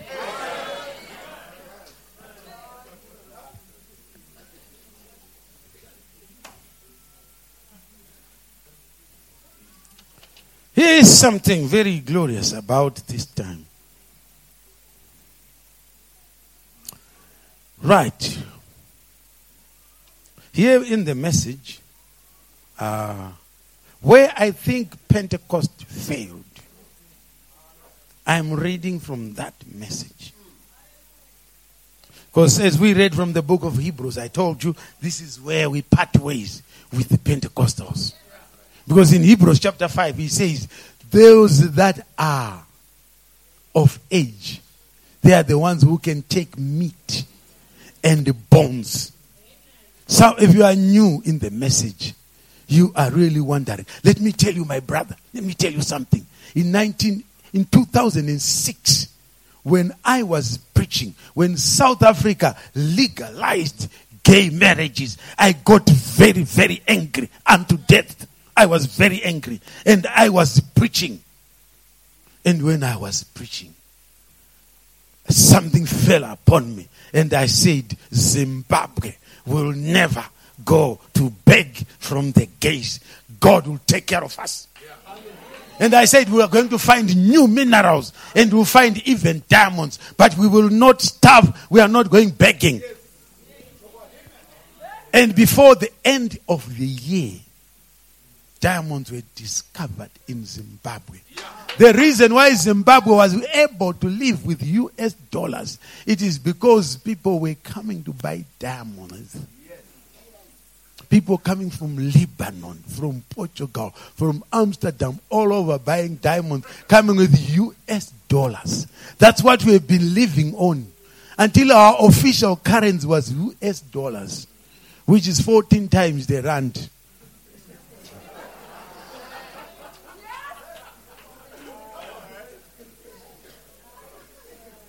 That's what was happening. And, you know, people are very good at saying coincidence. Let me tell you, my brother, the same year in 2007, when I wrote that decree about the combine harvester, God showed me the present, this president now, E.D. Mnangagwa, and his wife. I saw their inauguration in 2007. I sent my wife to go and speak to his wife and tell her that I've seen you standing in power with all the people standing afar, and you were dressed like somebody in a wedding. And I told her she must not panic because these winds that are blowing, they will cease. They will stand in power. And through Brother Temba, one of our ministers, I had an opportunity to sit with E.D. and tell him that. And I told him, as far as I know, that's the only vision that there is in this country about him. And it happened exactly 10 years. 10 years after that. Exactly. He knows it. But I never moved to go there. His wife is a cousin of mine, but I don't go there. But if God sends me, yes, I'll go. But outside of that, I don't go for favors or anything. I wait for God to move elements. If God moves element, people can do things that they don't want to do. Some of you people that are working here in South Africa from diaspora in Zimbabwe, let me tell you, some years ago, I came over here to help another family to buy a car. And I had only 500 rands that I had when I came that time. I wasn't looking for a car. Then I went to Macro, one of these big, I think it was Game or one of these. I bought some fishing things and something for my wife. But then my heart smote me. The next day I went back and returned. I said, I want my money. I dreamt. I had a dream. In the dream, I had killed 2 doves with 1 stone. In the dream. Then while I was wondering what it meaneth, I saw in the newspaper that somebody was selling a car for 500 rands. We drove to some of these farms that are very far away. We went there, we thought it was, we phoned him, he said, yeah, it's here, the car is here. I said, is it running? Yes, it's running. So we went there, we saw it was there. And much to my wonder, there were 2 of them. Yeah. Exactly the same car. My dream. Exactly. I paid me 500. The other one, I came and told another sister that wanted that could not afford a car.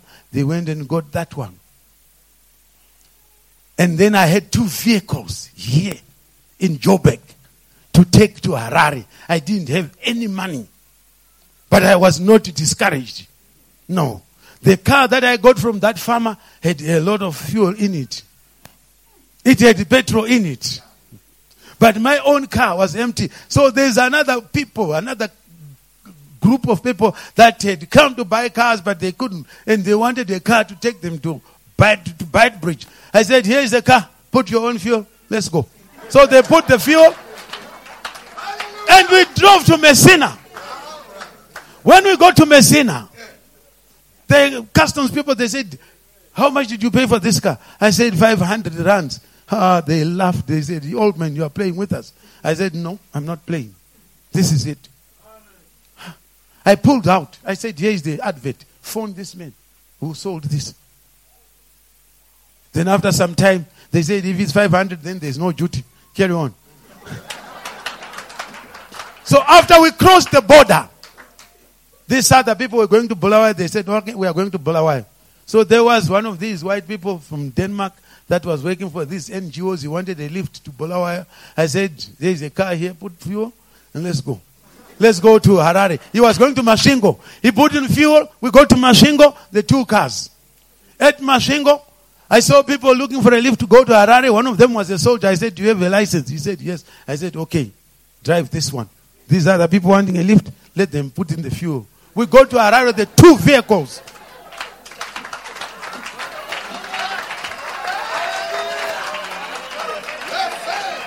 And I cleaned up that vehicle. It was bought by Dr. Chodre for 8,500.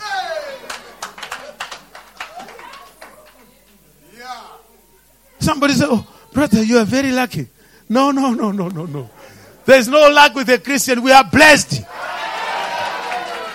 If while we are talking, you think I'm just exaggerating. If you think it's an exaggeration, let it be an exaggeration. But the people know it because they see it. Oh, you say, oh, brother, what do you mean? What is all this? One time, I was in Botswana with one of the pastors from Botswana and another brother that's now in England. We were trying to go somewhere, and this vehicle I was driving gave so much trouble. The whole day, the mechanics were fidgeting and so forth. We couldn't go. I really got angry when the sun went down. I went into a little caveat, a little bridge there. I knelt down, I prayed. I said, Lord, I come from my country to come to this place. If my journey is contrary to your will, and you don't want me to go, I'm ready to go back to my own country. But if you want me to go there, let this vehicle start and go.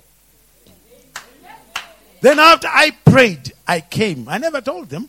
I went. I don't like driving. I'm not a good driver. Because sometimes I fall asleep. So I started this vehicle. It was a Land Cruiser. I started it. It caught on fire. We put out the fire. And the devil was laughing at me. There goes your prayer. There goes your prayer in flames. I said, not yet. I went again. I sat there. I started it again. And it started. And I drove for 500 and something kilometers with these two brothers. Nobody said one thing the whole way. 5 hours, not a word. Everyone was wondering what is going on. Brother, when our God comes on the scene, he moves elements. He moves elements. If God can heal a human being, he can heal a car as well. And we went all the way to Hansi, all the way to Maun, all the way back to Harare. And then when we were in Harare, we had a trip. We had to take people out of Harare, some 400 kilometers from Harare, take some goods there for the church. They went there. And one of the brothers that went there, Brother Temba, went also on that trip. They went there and then came back. Nothing, nobody. And then as I was driving it, with all the sand in it, some white people followed me and said, hey, this is a nice car. This is a nice truck, no? They said, can we have a look? I said, yeah, sure, have it. Have a look. They tested it. They said, yeah, it's good. They bought it with all the things that were in there. They bought it. And I got good money as well. Brothers and sisters, I am telling you this message. When Brother Branham says, for the first time in the history of men, for the first time God has put people again to be able to say what they want.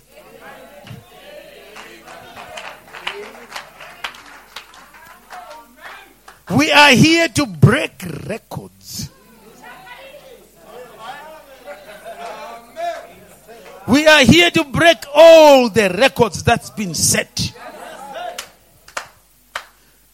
Listen to this message, the new ministry preached in 1959.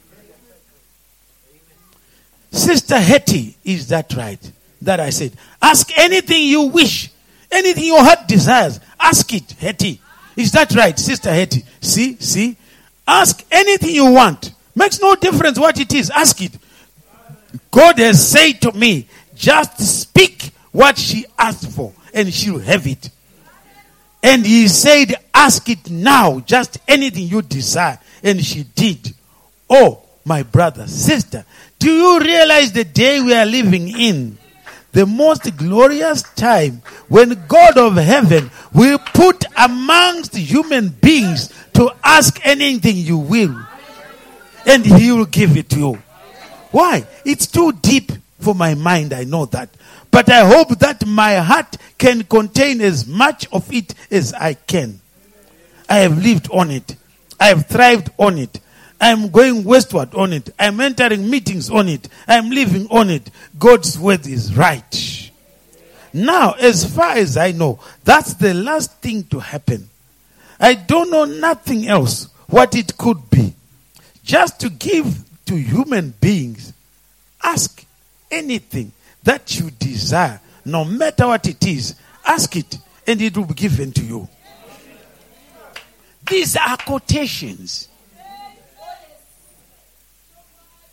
When we say we believe, we in Zimbabwe, we believe the prophet. We don't argue with the prophet. We love the prophet. We love that prophet because he was the prophet of God. And we believe his word. And when we read that, this is the age. Now somebody says, but scripturally, are these things scriptural? That is the question somebody asks.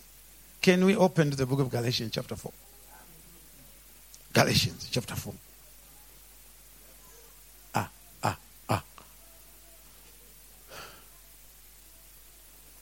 Galatians chapter 4, we want to read from verse 1.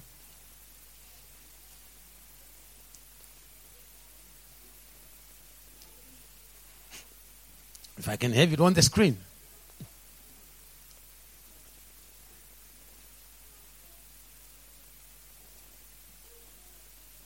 Now I say that the heir, as long as he is a child, differeth nothing from a servant, though he be Lord of all. But he is under tutors and governors until the time appointed of the Father. This is the time appointed of the Father. Amen. We as the church, we as believers, we were under tutors. We were acting like servants. A servant cannot just take the key and start driving the car. He might be asked by the master, drive this car and put it under that shade. Yes, he can do it. So does a child. A child is under control. But when he reaches a certain age, and he has proved to be a child that's worth every bit of it, then the father will say, he will take that child and give him authority. Even so, when we were children, we were in bondage under the elements of the world. But when the fullness of the time was come, God sent forth his son, made of a woman, made under the law, to redeem them that were under the law, that we might receive the adoption of sons. Now, adoption of sons back there, it was a special thing. When a son has been going through the tutors, he's been tested in every way, he proves to be a son.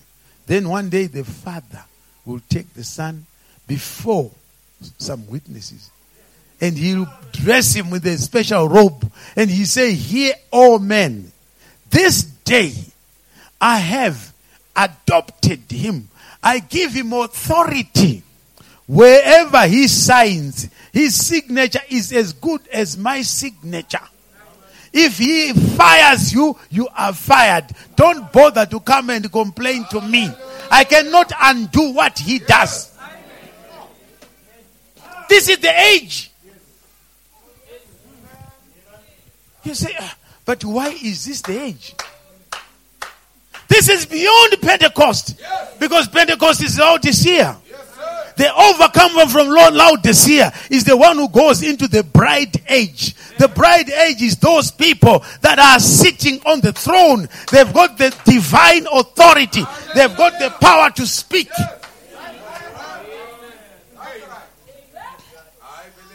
Hallelujah!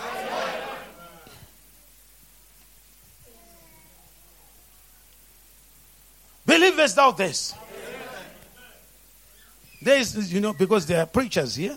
That's why we make sure that we also say these things. Because I've read, preachers, they do a lot of things. Sometimes they get someone's message while someone is still back there in Zimbabwe. They run around with it and they preach it.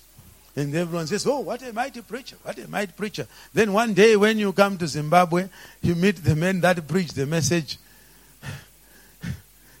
And you are talking about that message in the presence of the man that preached it, and the one that brought it here. This man he tries to cough and try to stop you from talking about that, because he doesn't want you to know who is the origin of that message.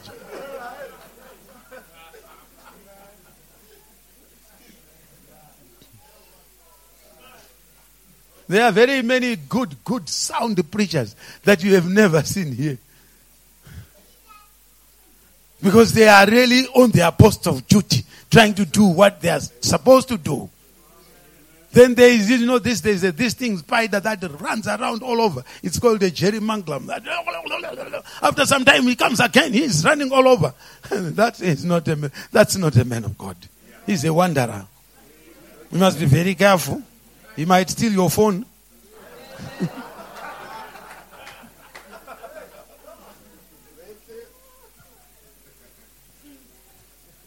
You say, I read the scripture, he says, "He that has got two coats, let him give away the other one."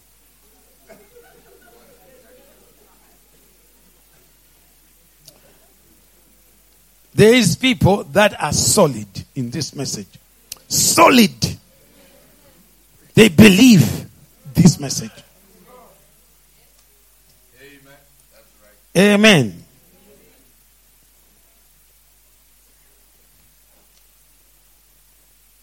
Right. Some of you, the reason why people become wanderers, I'm going to read a quotation here.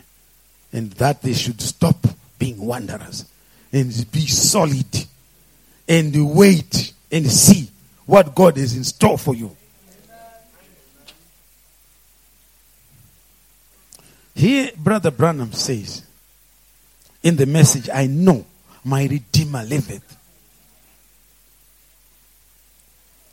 He says, if you did drive this morning here in your automobile, that automobile was not made just to see if it could be made. The material was not wasted by men. It was put here for a purpose and to serve a purpose. The clothing that you wear was not just to see if somebody could fashion something. It was for a purpose. The food that you eat was not grown on the earth just to see if it would grow. It was made to serve a purpose. And God did not have to just make a tree just to be a tree. He made a tree for a purpose. And God did not make you and I just to see if He could do it. He made us for a purpose. Therefore, there is a purpose of us being here. You are not here just to be another human being. You are here because that God made you for some purpose. You are not here just to eat food that God growed. You are not here just to live in the house that man built or to wear the clothing that someone fashioned. You are here for a specific purpose. Specific purpose. Brother Branham said, if you worked for a man, it is up to you to go up to him to ask him, what are my duties? What am I supposed to do? This is why the book of Romans said, present your bodies as a living sacrifice, that you may know the perfect will of God. This is where fasting and praying is still there in the message. There's still all nights in the message. Not all nights to come and chat outside the church, and then after some time people in there, then as soon as they begin to pray, they somebody is falling asleep. That is not under a burden. When you are under a burden to pray, you don't fall asleep. The people who are educated, they were not just educated that easy. They believed in education. It cost a lot. They sleep late because they believe in it. If you are going to serve a purpose, when God called him, when he spoke to him on the way to Damascus, after some time he said, no, this is a serious thing. This is an interruption of my life. I need to know what this is all about. He went to Arabia in the desert and spent 2 years there. He was looking at the scriptures. He wanted to know. He was studying his vision. He was talking to him. Why? He was saying, Lord, why me? Why? What have you seen in me? And God has a purpose for you. A purpose for you. You may never know it until the last days of your life. But if you want to know now, David one time said, Lord, show me my end. Show me my end. Can we say amen to that? I want to close here so we can continue tomorrow with the very issue, because there's so much on it. This is the time of unlimited opportunities, where you can have a spiritual project, where you can say, I know this area, it has never been shaken. For whatever reason, there's nothing happening there. I have prayed and said, Lord, I'm not there to steal someone's sheep. I'm not there to interfere with someone's calling. I'm going somewhere where there is a need. And Lord, I want you to bless me. I want you to lead me. As you are praying, somebody begins to dream about you. Dreaming about you something that you have never put on before. that you will be given by somebody. And yet when somebody comes and says, do you know why I have come? I dreamt of a man dressed like this, coming like this. This is why I came. And when he dreamt, you did not have that clothing. But you now have it because God moves elements. Don't be furniture in the house of God. Do something. Be ambitious. Don't be afraid to ask God for big things. Because He is a big God. Don't be afraid to ask God to keep His word. To ask God to keep His word. What is His word? Delight in the Lord. And He will give you the desires of your heart. It's His word. Sister Hetty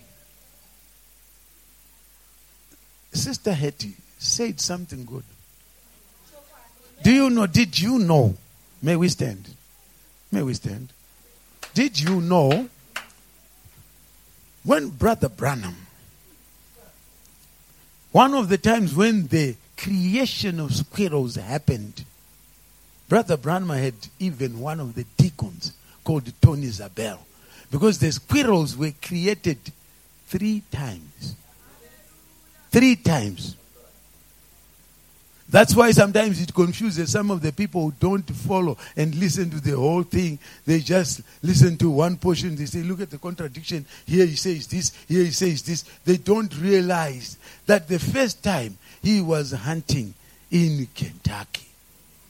But the hunting season in Kentucky closes earlier than the hunting season in Indiana. So they went across to Indiana because it was still hunting season over there. And that time, the leaves were so dry. That is where God said, when he couldn't find anything, God again spoke to him and said, do you want some more squirrels? So he spoke again. And this is the time when one of them, he could not find it. And that's the time when one of the deacons or something. And then the deacon was praying and saying, Lord, let it be that when we go tomorrow, we'll find that squirrel so that we will know that Brother Branham has spoken the truth.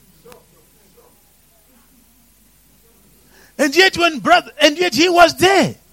But when Brother Branham was telling the story, a sister was making tea in the kitchen. She said, Brother Branham, that's nothing but the truth. That's when God said, give her what she wants. When the little fish was resurrected, he had 2 Jehovah's Witnesses. When it happened, Jehovah's Witnesses. Those people who were anxious to see, they were really saying, I wish God could show us a miracle. I wish God could show us a miracle. Brother Hood had seen a miracle on his son, but here his brother had only heard the discernment. They were anxious. And Brother Branham started talking about Mark 11. And while they were talking, then suddenly something spoke to Brother Branham. And he was told to rise up. And as he stood up, they looked at Brother Branham. And he said, from the mountain he saw this wind coming. And the voice said, speak to that little fish. And as they looked at Brother Branham standing, they could see something's wrong. The anointing was there. And one of the brothers says, Brother Branham, your face has turned white. And he spoke to the fish. And the fish got its life back. And he dived into the water and went away. And this brother pitched, he fell in the boat there. It was too much. Our God is still the same. We are believers of that. This is the God that we believe. He was creating an atmosphere for a people that can believe that they can leave this world without dying. A faith that can make us walk away from death. What Elijah did. Hallelujah. We are creating faith. Is your faith anointed? Are you ready to believe God? Are you ready to believe God? We don't want you to blame anyone. If there is something that you want, if there is something that you have a desire, and you would like to write it. Write it, let it be your secret. And wait, you shall see the performance of those things. Because God is not going to deceive those that are trying to believe him. Brother Branham one time said, this Bible is either all of God or it's none of God. It is God's word. If there is a desire that you have, you write it. You write it. I give you the time. Let it be your secret. And then when it happens, you know very well that it is not between you and the preacher. It is between you and God.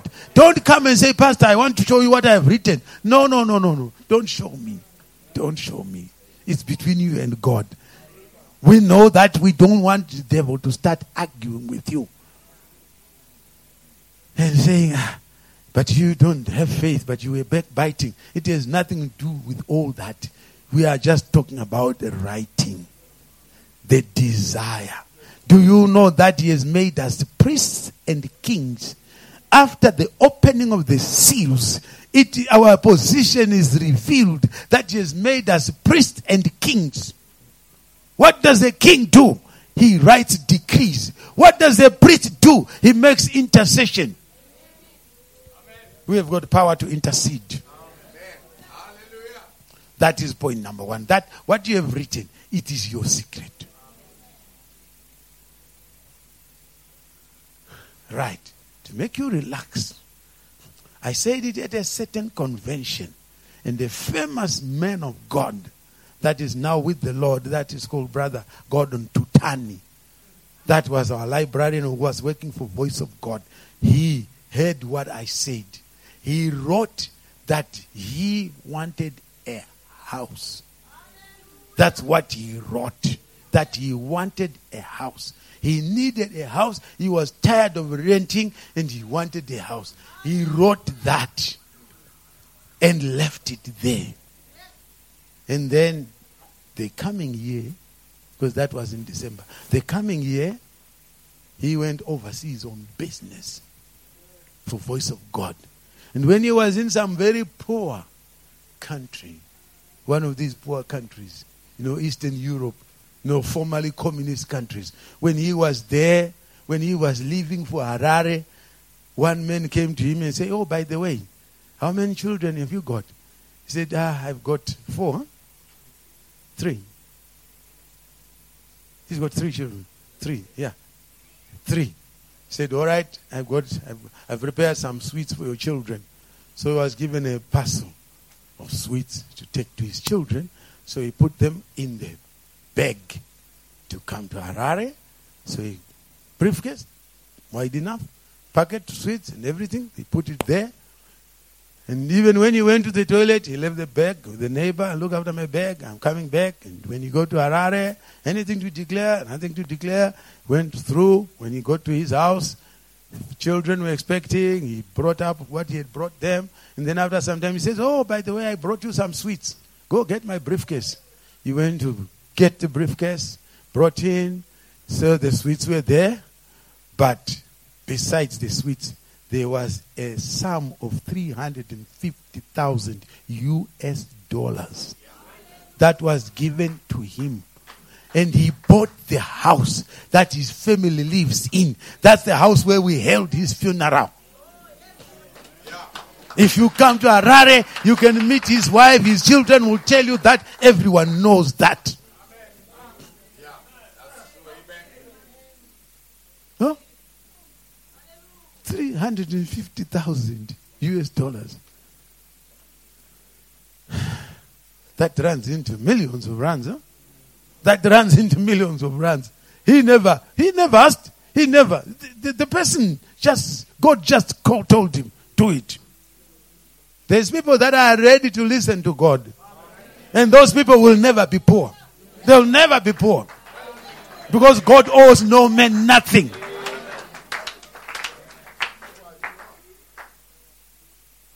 Oh, is this all that your God can do? My brother, our God can heal cancer. He can heal all these diseases. He can do anything. But we are looking here in Africa. Our biggest problem is we have nothing. We have inherited nothing in the natural. And we are firefighting. But God comes in. If you have put your desire there, you have done your part. If now you know that in your life there is something, a little bit of a gap between you and God, we want you to make your life right. The Bible says, come, let us reason together. Though your sins be as red as scarlet, they will be made white like snow. It's the Bible. So that's what takes care of that sin. Don't live in condemnation. Amen. That's right. Believest thou this? Believest thou this? Don't be lazy. Have a spiritual project. Something. Sister Hetty was given her sons. Brother Branham says, I give you sons. And God in his wisdom knew she was going to ask for the right thing. But it was opening an edge where people can ask what they will. If there is a mountain before you right now, and you are wondering what will happen, you can't go over that mountain. You can't go around it. You can't go through. But you must go. This is the time when you can say to the mountain, be moved. And that mountain will move.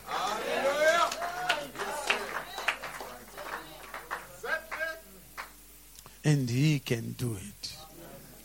He will do it. Believest thou this? I'm traveling with a fellow minister, Brother Mchengeti. Come over here.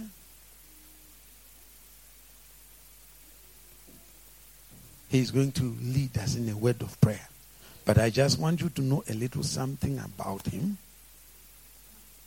He believed the message when he was very young. Very, very young. But God blessed him. He's very learned. He went to university and did something very, very complicated in chemistry. He works for these manufacturers of explosives and so forth. But he went to start a ministry in the remote areas, very far away. And God has blessed what he's doing there. At our main church in Harare, we have married more than 70 couples that are from that church that we married in Harare.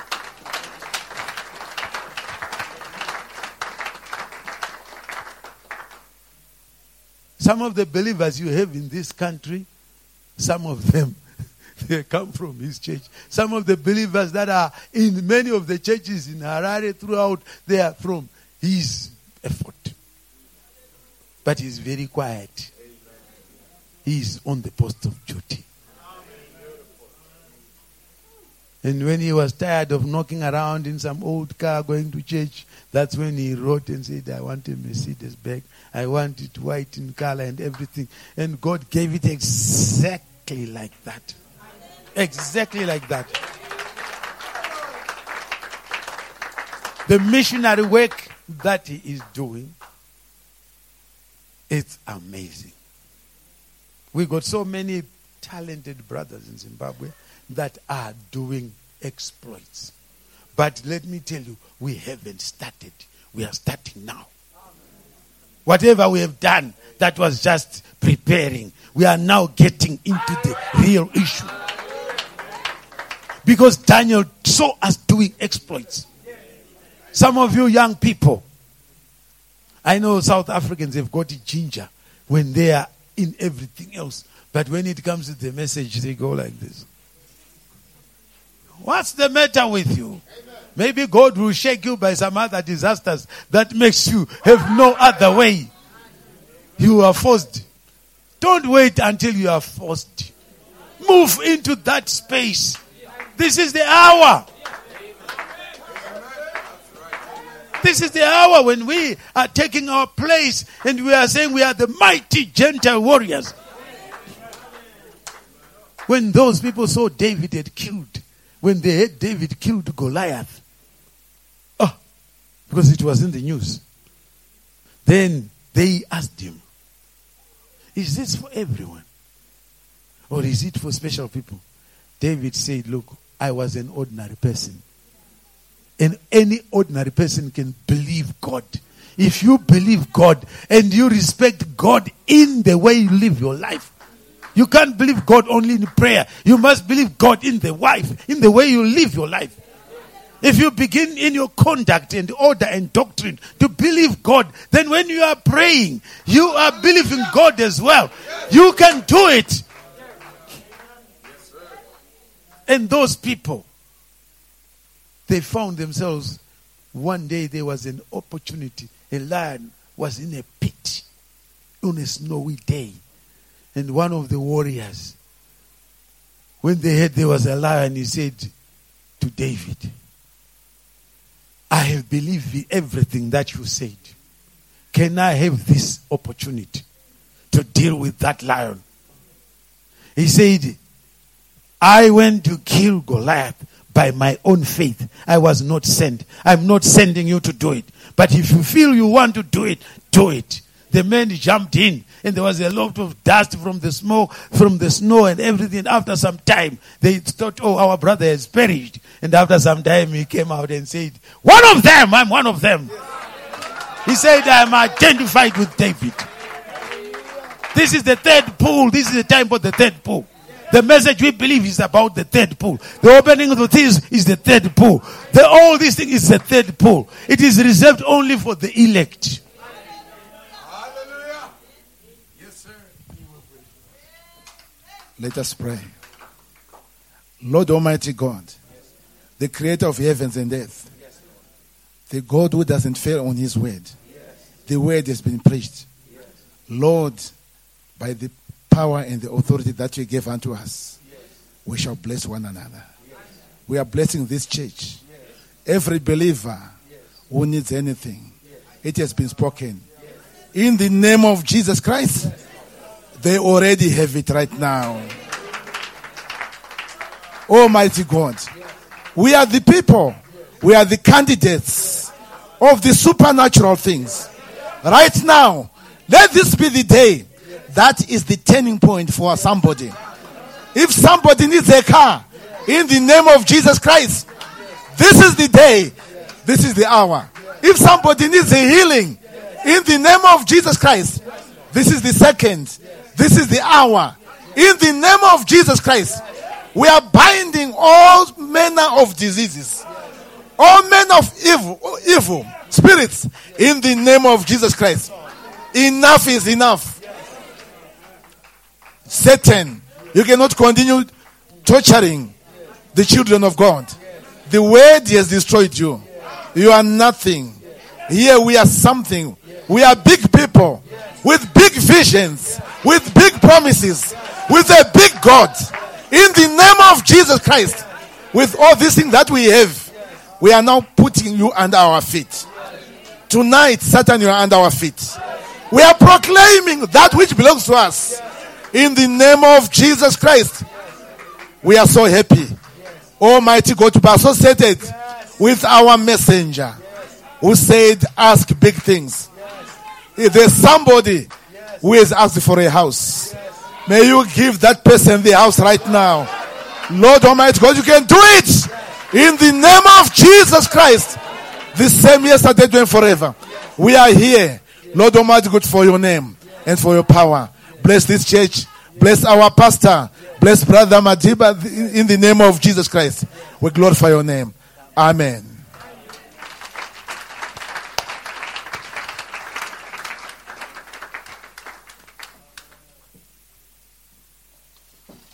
We've come to the end of our service.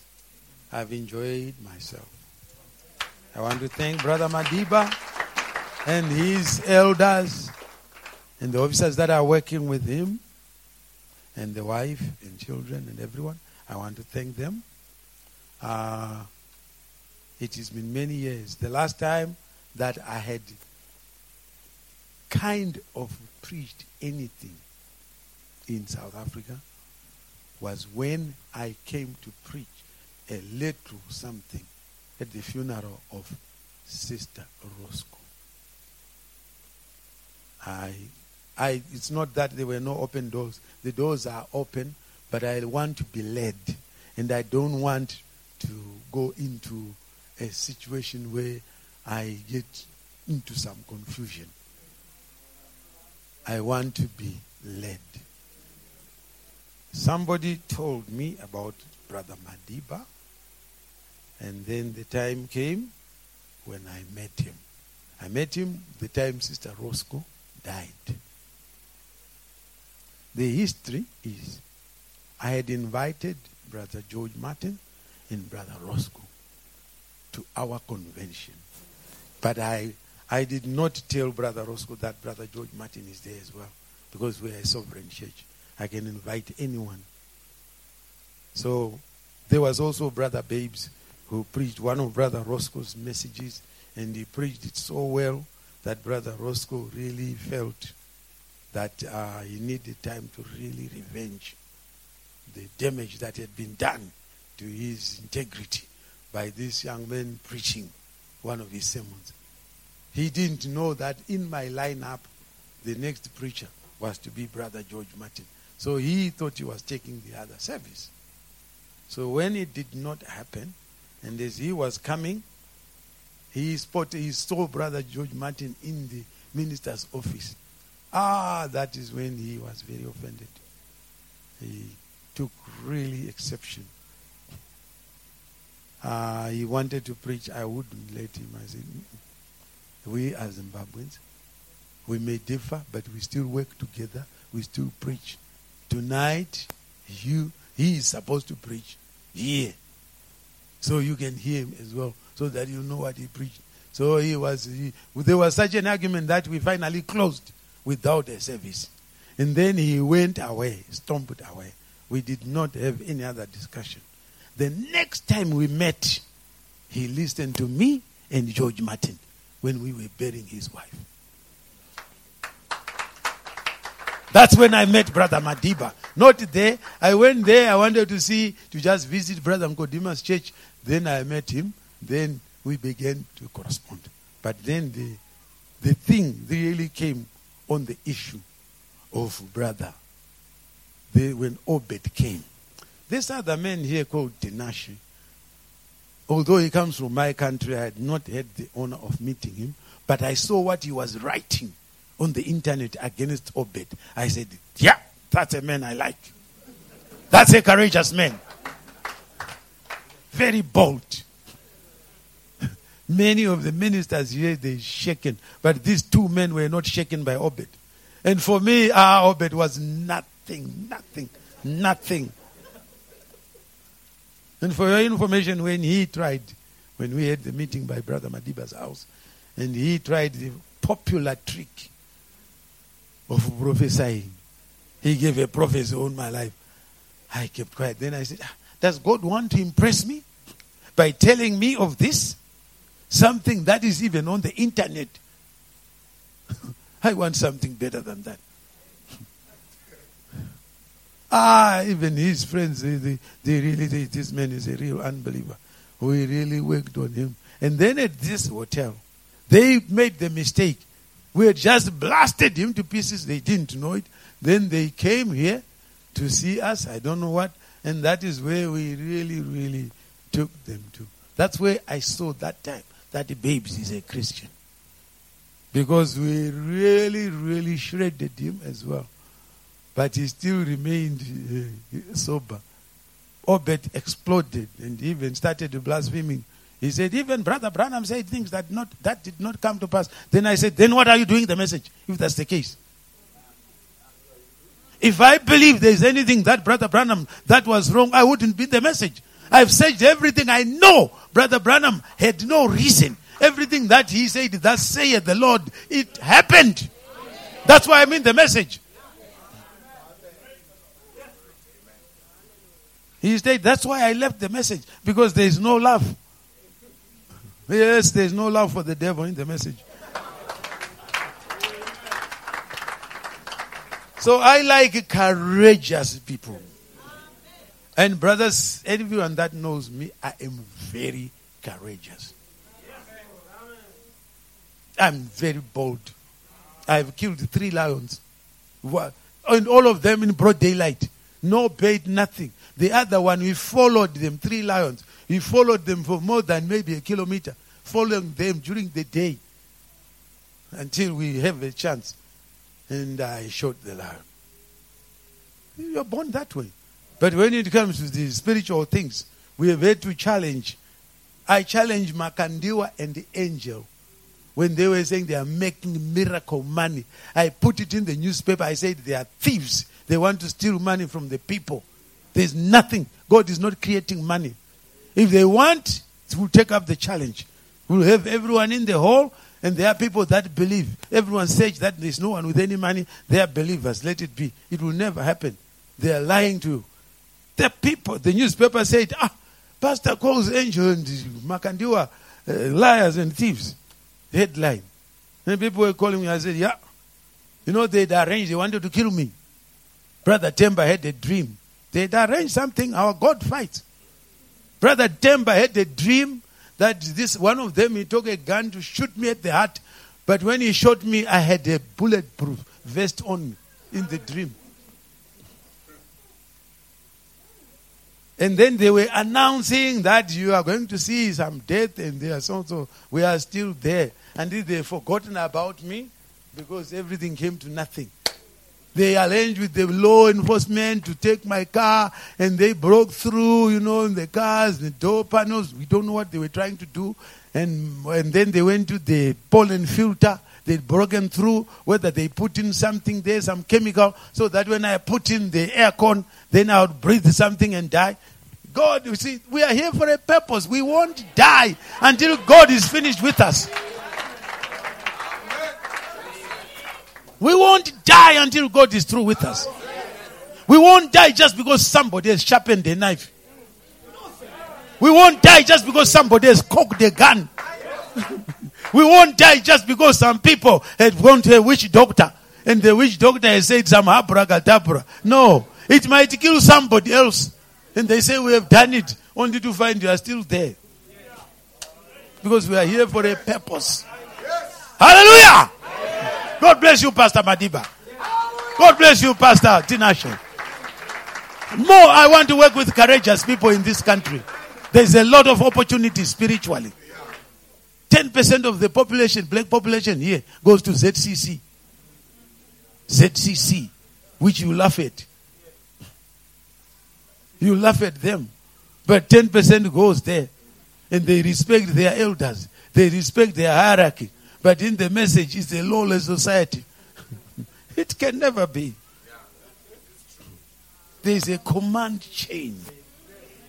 The Roman centurion said, listen. He said to Jesus, I am a man under authority. There is a power above me. There is power within me. And there is power below me. So those are above me. If they tell me come, I come. If they say sit down, I sit down. And those that are below me, I tell them come, they come. Sit down, they sit. If we are going to be anything, we must have the authority, we must have a hierarchy, we must have a system, we must have something that is solid. Where there is a captain, there is a major, there is a lieutenant colonel, there is a colonel, there is a general, there is all those things. But only a rebel like Satan. Satan recognizes no power above him. He only sees the power in him and the power below him. The amount of respect the devil demands from all the demons. Some of them want to ask him, how come you didn't want to respect Michael? He said, shut up. We are not rebels. Do you want to know who is above you? Those that came before you. The elders. How can Timothy suddenly be voted to be pastor of Paul? He said, by the power of the vote of the people. I am now the pastor. No. Timothy recognized Paul. Amen. In any society, there is a system. There is a hierarchy. There is a pastor in a church. There is the deacons. There is the trustees. There is some ministers of the fivefold. If they are around, all of them, they are subject to the local pastor. But their position in the fivefold ministry is not on condition that somebody accepts them. Because God has given some to be apostles, some to be pastors, some teachers, some evangelists. Once they are identified as real fivefold, we give them the respect. Amen. Do we have South African young people that want to also get into the ministry? Young people. Do we have South African young people that want to be? This is the time. When there's a war going on, that's the time to join the army. We need soldiers. We need soldiers. Amen. I thoroughly enjoy myself.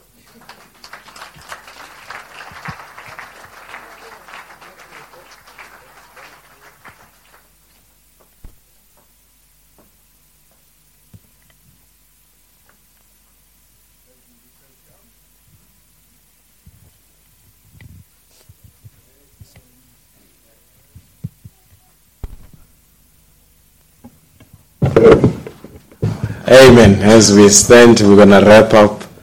TB Joshua is a false prophet from Nigeria. He wanted to go to Zimbabwe. The man that is preaching here blocked him.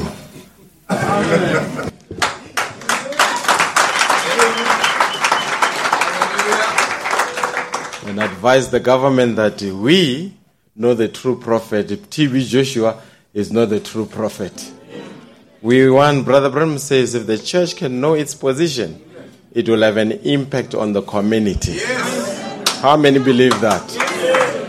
Amen. We thank God for sending Brother Branham in the end time. This message, folks, has got power. Some of you may not understand why he preached the way he preached. The Zimbabwean economy collapsed. There was no means. The only thing that they could tap into during that time, it was the right mental attitude towards any divine promise of God will make it come to pass. So the message became the economy of the country. I repeat, the message became the economy of the country. Even now. Amen. All right, let's sing a worshiping song, and then we are going to go. Tomorrow, 9 o'clock, we meet in the main auditorium. We are not ashamed of our prophet. We are not ashamed of our message. We are not ashamed of our elders. We are not ashamed of our faith. Hallelujah. How many believe that? This message will never lose power. Turn around, tell your neighbor, this message will never lose power. I believe that 100%. Hallelujah. The message of William Branham will never lose power. One day it will transform your body. Hallelujah. Glory to God. We are just starting. We appreciate the elder for such a wonderful service. He just wanted to lift up your faith so that you know that all things are possible to them that believe. Amen. Let's sing a worshiping song. Yes. Yes.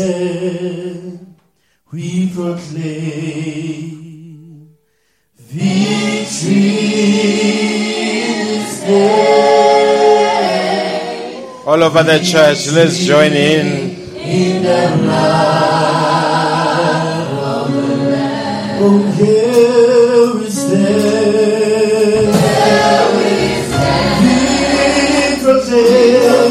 We proclaim victory.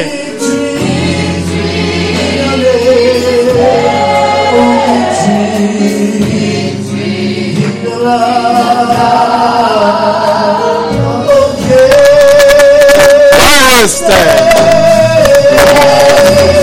Thank you, Lord Jesus.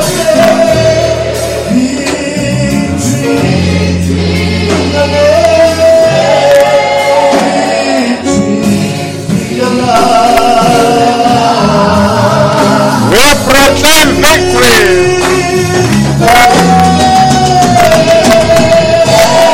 Hallelujah.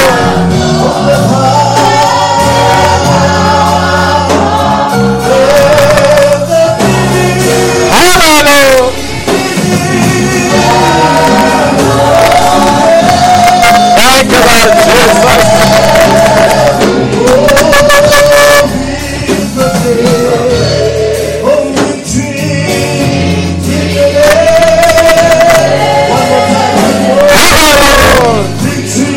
victory over every area of your life. Really bad.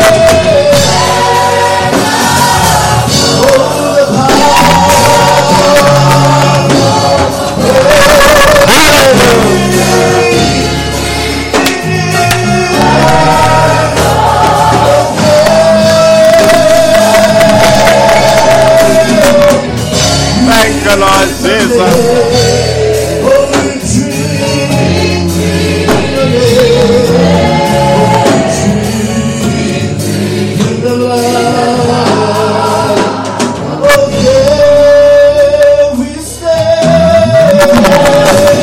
Thank you, Lord Jesus. We proclaim victory tonight.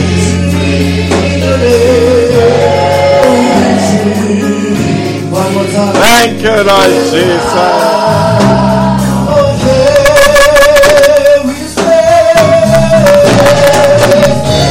Thank you, Father.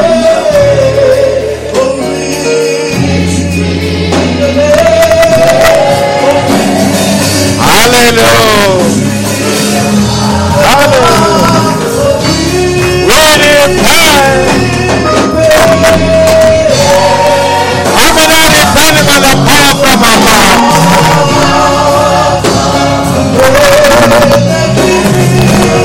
Hallelujah.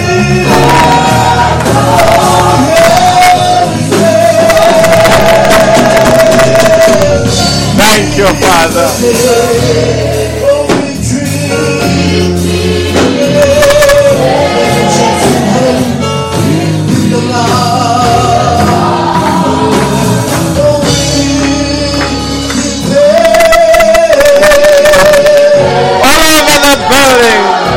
Every voice to the Lord Jesus.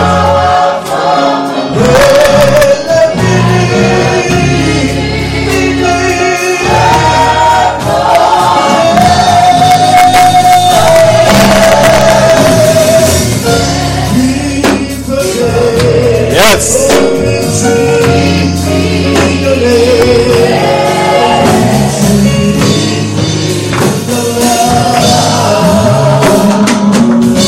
Amen. A round of applause for the wait. Let's say, heal your people, heal the land. There is still balm in Jerusalem. Amen. I was in Zimbabwe the other time, and after church, a certain lady came to me and said, Pastor, I was driving to church, my car is not right. You mind to lay hands on my car? And out of respect for her faith, I prayed for the car. And then that's when we departed. I went for the second time. She called me and said, you remember the last time when you were here, you said, pray for my car. It has never given me a problem from since that time. It was not the power of my prayer. It was the power of her attitude towards the divine promise of God. You know, maybe what the elder had shared to an unbelieving eye, somebody say, is an exaggeration. Many years ago, Brother Theo Erasmus, the late Brother Theo Erasmus, told of a testimony of the sisters that had gone to the mall. And while they were shopping in the mall, the thieves tampered with the car and removed the battery because they wanted to rob the sisters. They closed the car, removed the battery, and they hid somewhere. Now, when the sisters came, they did not know what had happened. They got into the car. They started the car. The car started without a battery. Without a battery. They drove all the way, 10 kilometers. When they got home, they parked the car. And the husband wanted to take the car out. He tried to start the car. The car couldn't start. He opened the bonnet. Hallelujah. The battery was not there.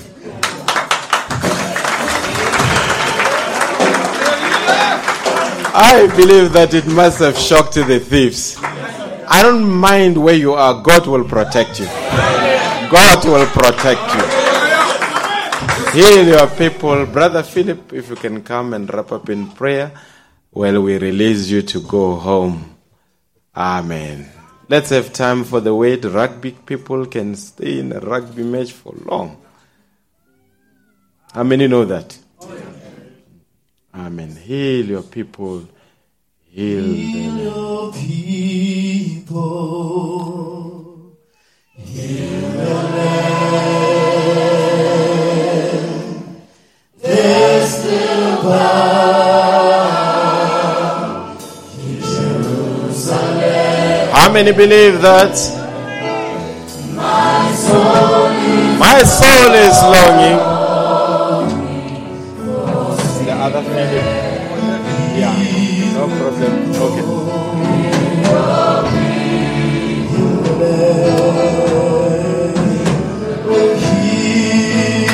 your people.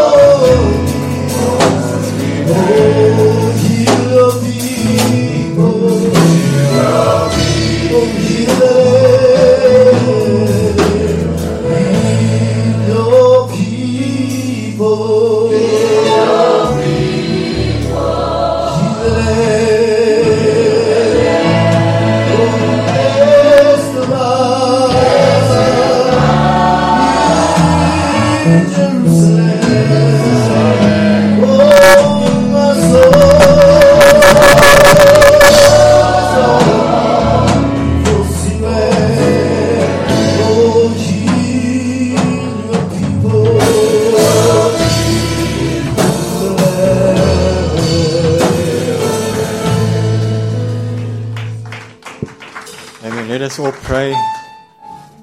Close our eyes and pray. Oh Lord, our God and our great eternal Father. Lord, we're so grateful, Lord, for your grace and your mercy that's upon us, oh Lord. And oh Lord, just to know, Lord, just to hear those words, Lord, that Brother Branham asked, which is the best time to live in, our Lord? And he said, this is the time. Many prophets before us, Lord, had great times, great miracles. But this is the time, Lord. And we realize, Lord, that this is the time of the change of the body, our Lord God. This is the end time, our Lord God, where no man will just walk in, our Lord. We'll have to be changed, our Lord God. And, oh Lord, it's only by the preaching of the word, our Lord, that we can have faith coming by hearing and hearing the word of God. And, oh Lord God, we're so grateful for the fivefold ministry, Lord God.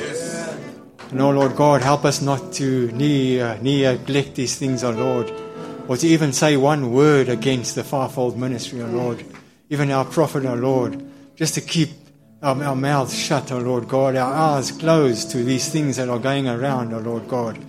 And, O Lord, we just think of Moses, how he elected ministers of Moses was elected, O Lord God. And, Lord, even in our time, O Lord, we realize, O Lord, that there is ministers elected for Malacca 4, O Lord God, to take it forward, O Lord, to take this message forward right into the millennium, O Lord. And Lord, we're so grateful for that, Lord. Help us, O Lord. And we think of Jesus when he said, do you now believe, O Lord God? Help us, Lord, to do away with this our unbelief, Lord, and just hear those words as this weekend, O Lord, at the end of this message, this weekend, that we will say, yes, we believe in what's happening, O Lord God. Help us, Lord, to just to receive, O Lord. Open up our hearts, O Lord, and not to be disbelieving, O Lord, but just to see you in the message that is coming through our brother, Lord God. Go with us further, Lord, and we're looking forward tomorrow morning, O Lord, just to hear more of these great talents that are coming out of the lips, Lord, of our brother, Lord God. And we pray, Lord, that thy will be done, Lord, and we ask it in Jesus' name.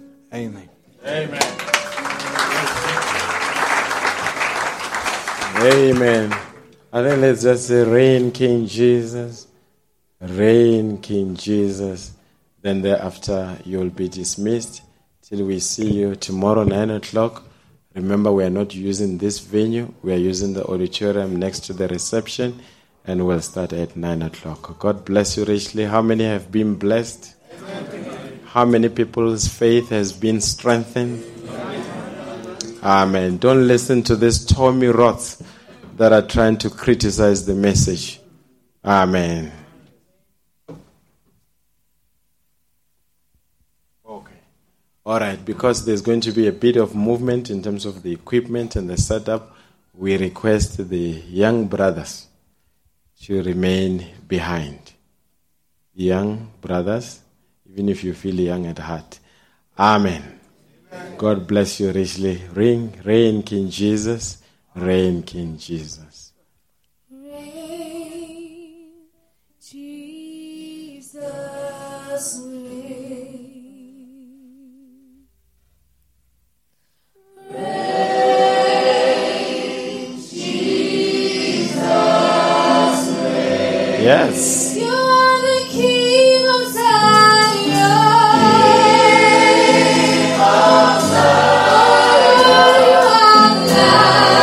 Zion.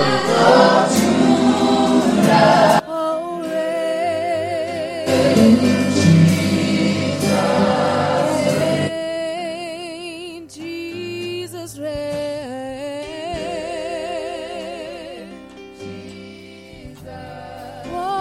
Won't you reign, Jesus?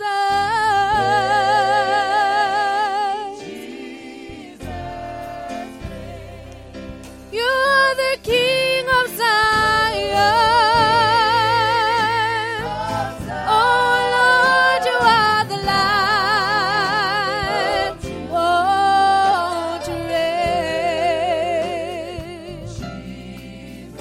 You are the King of Zion. Oh Lord, you are the Lion. Oh, reign. Busa, Jesu, busa.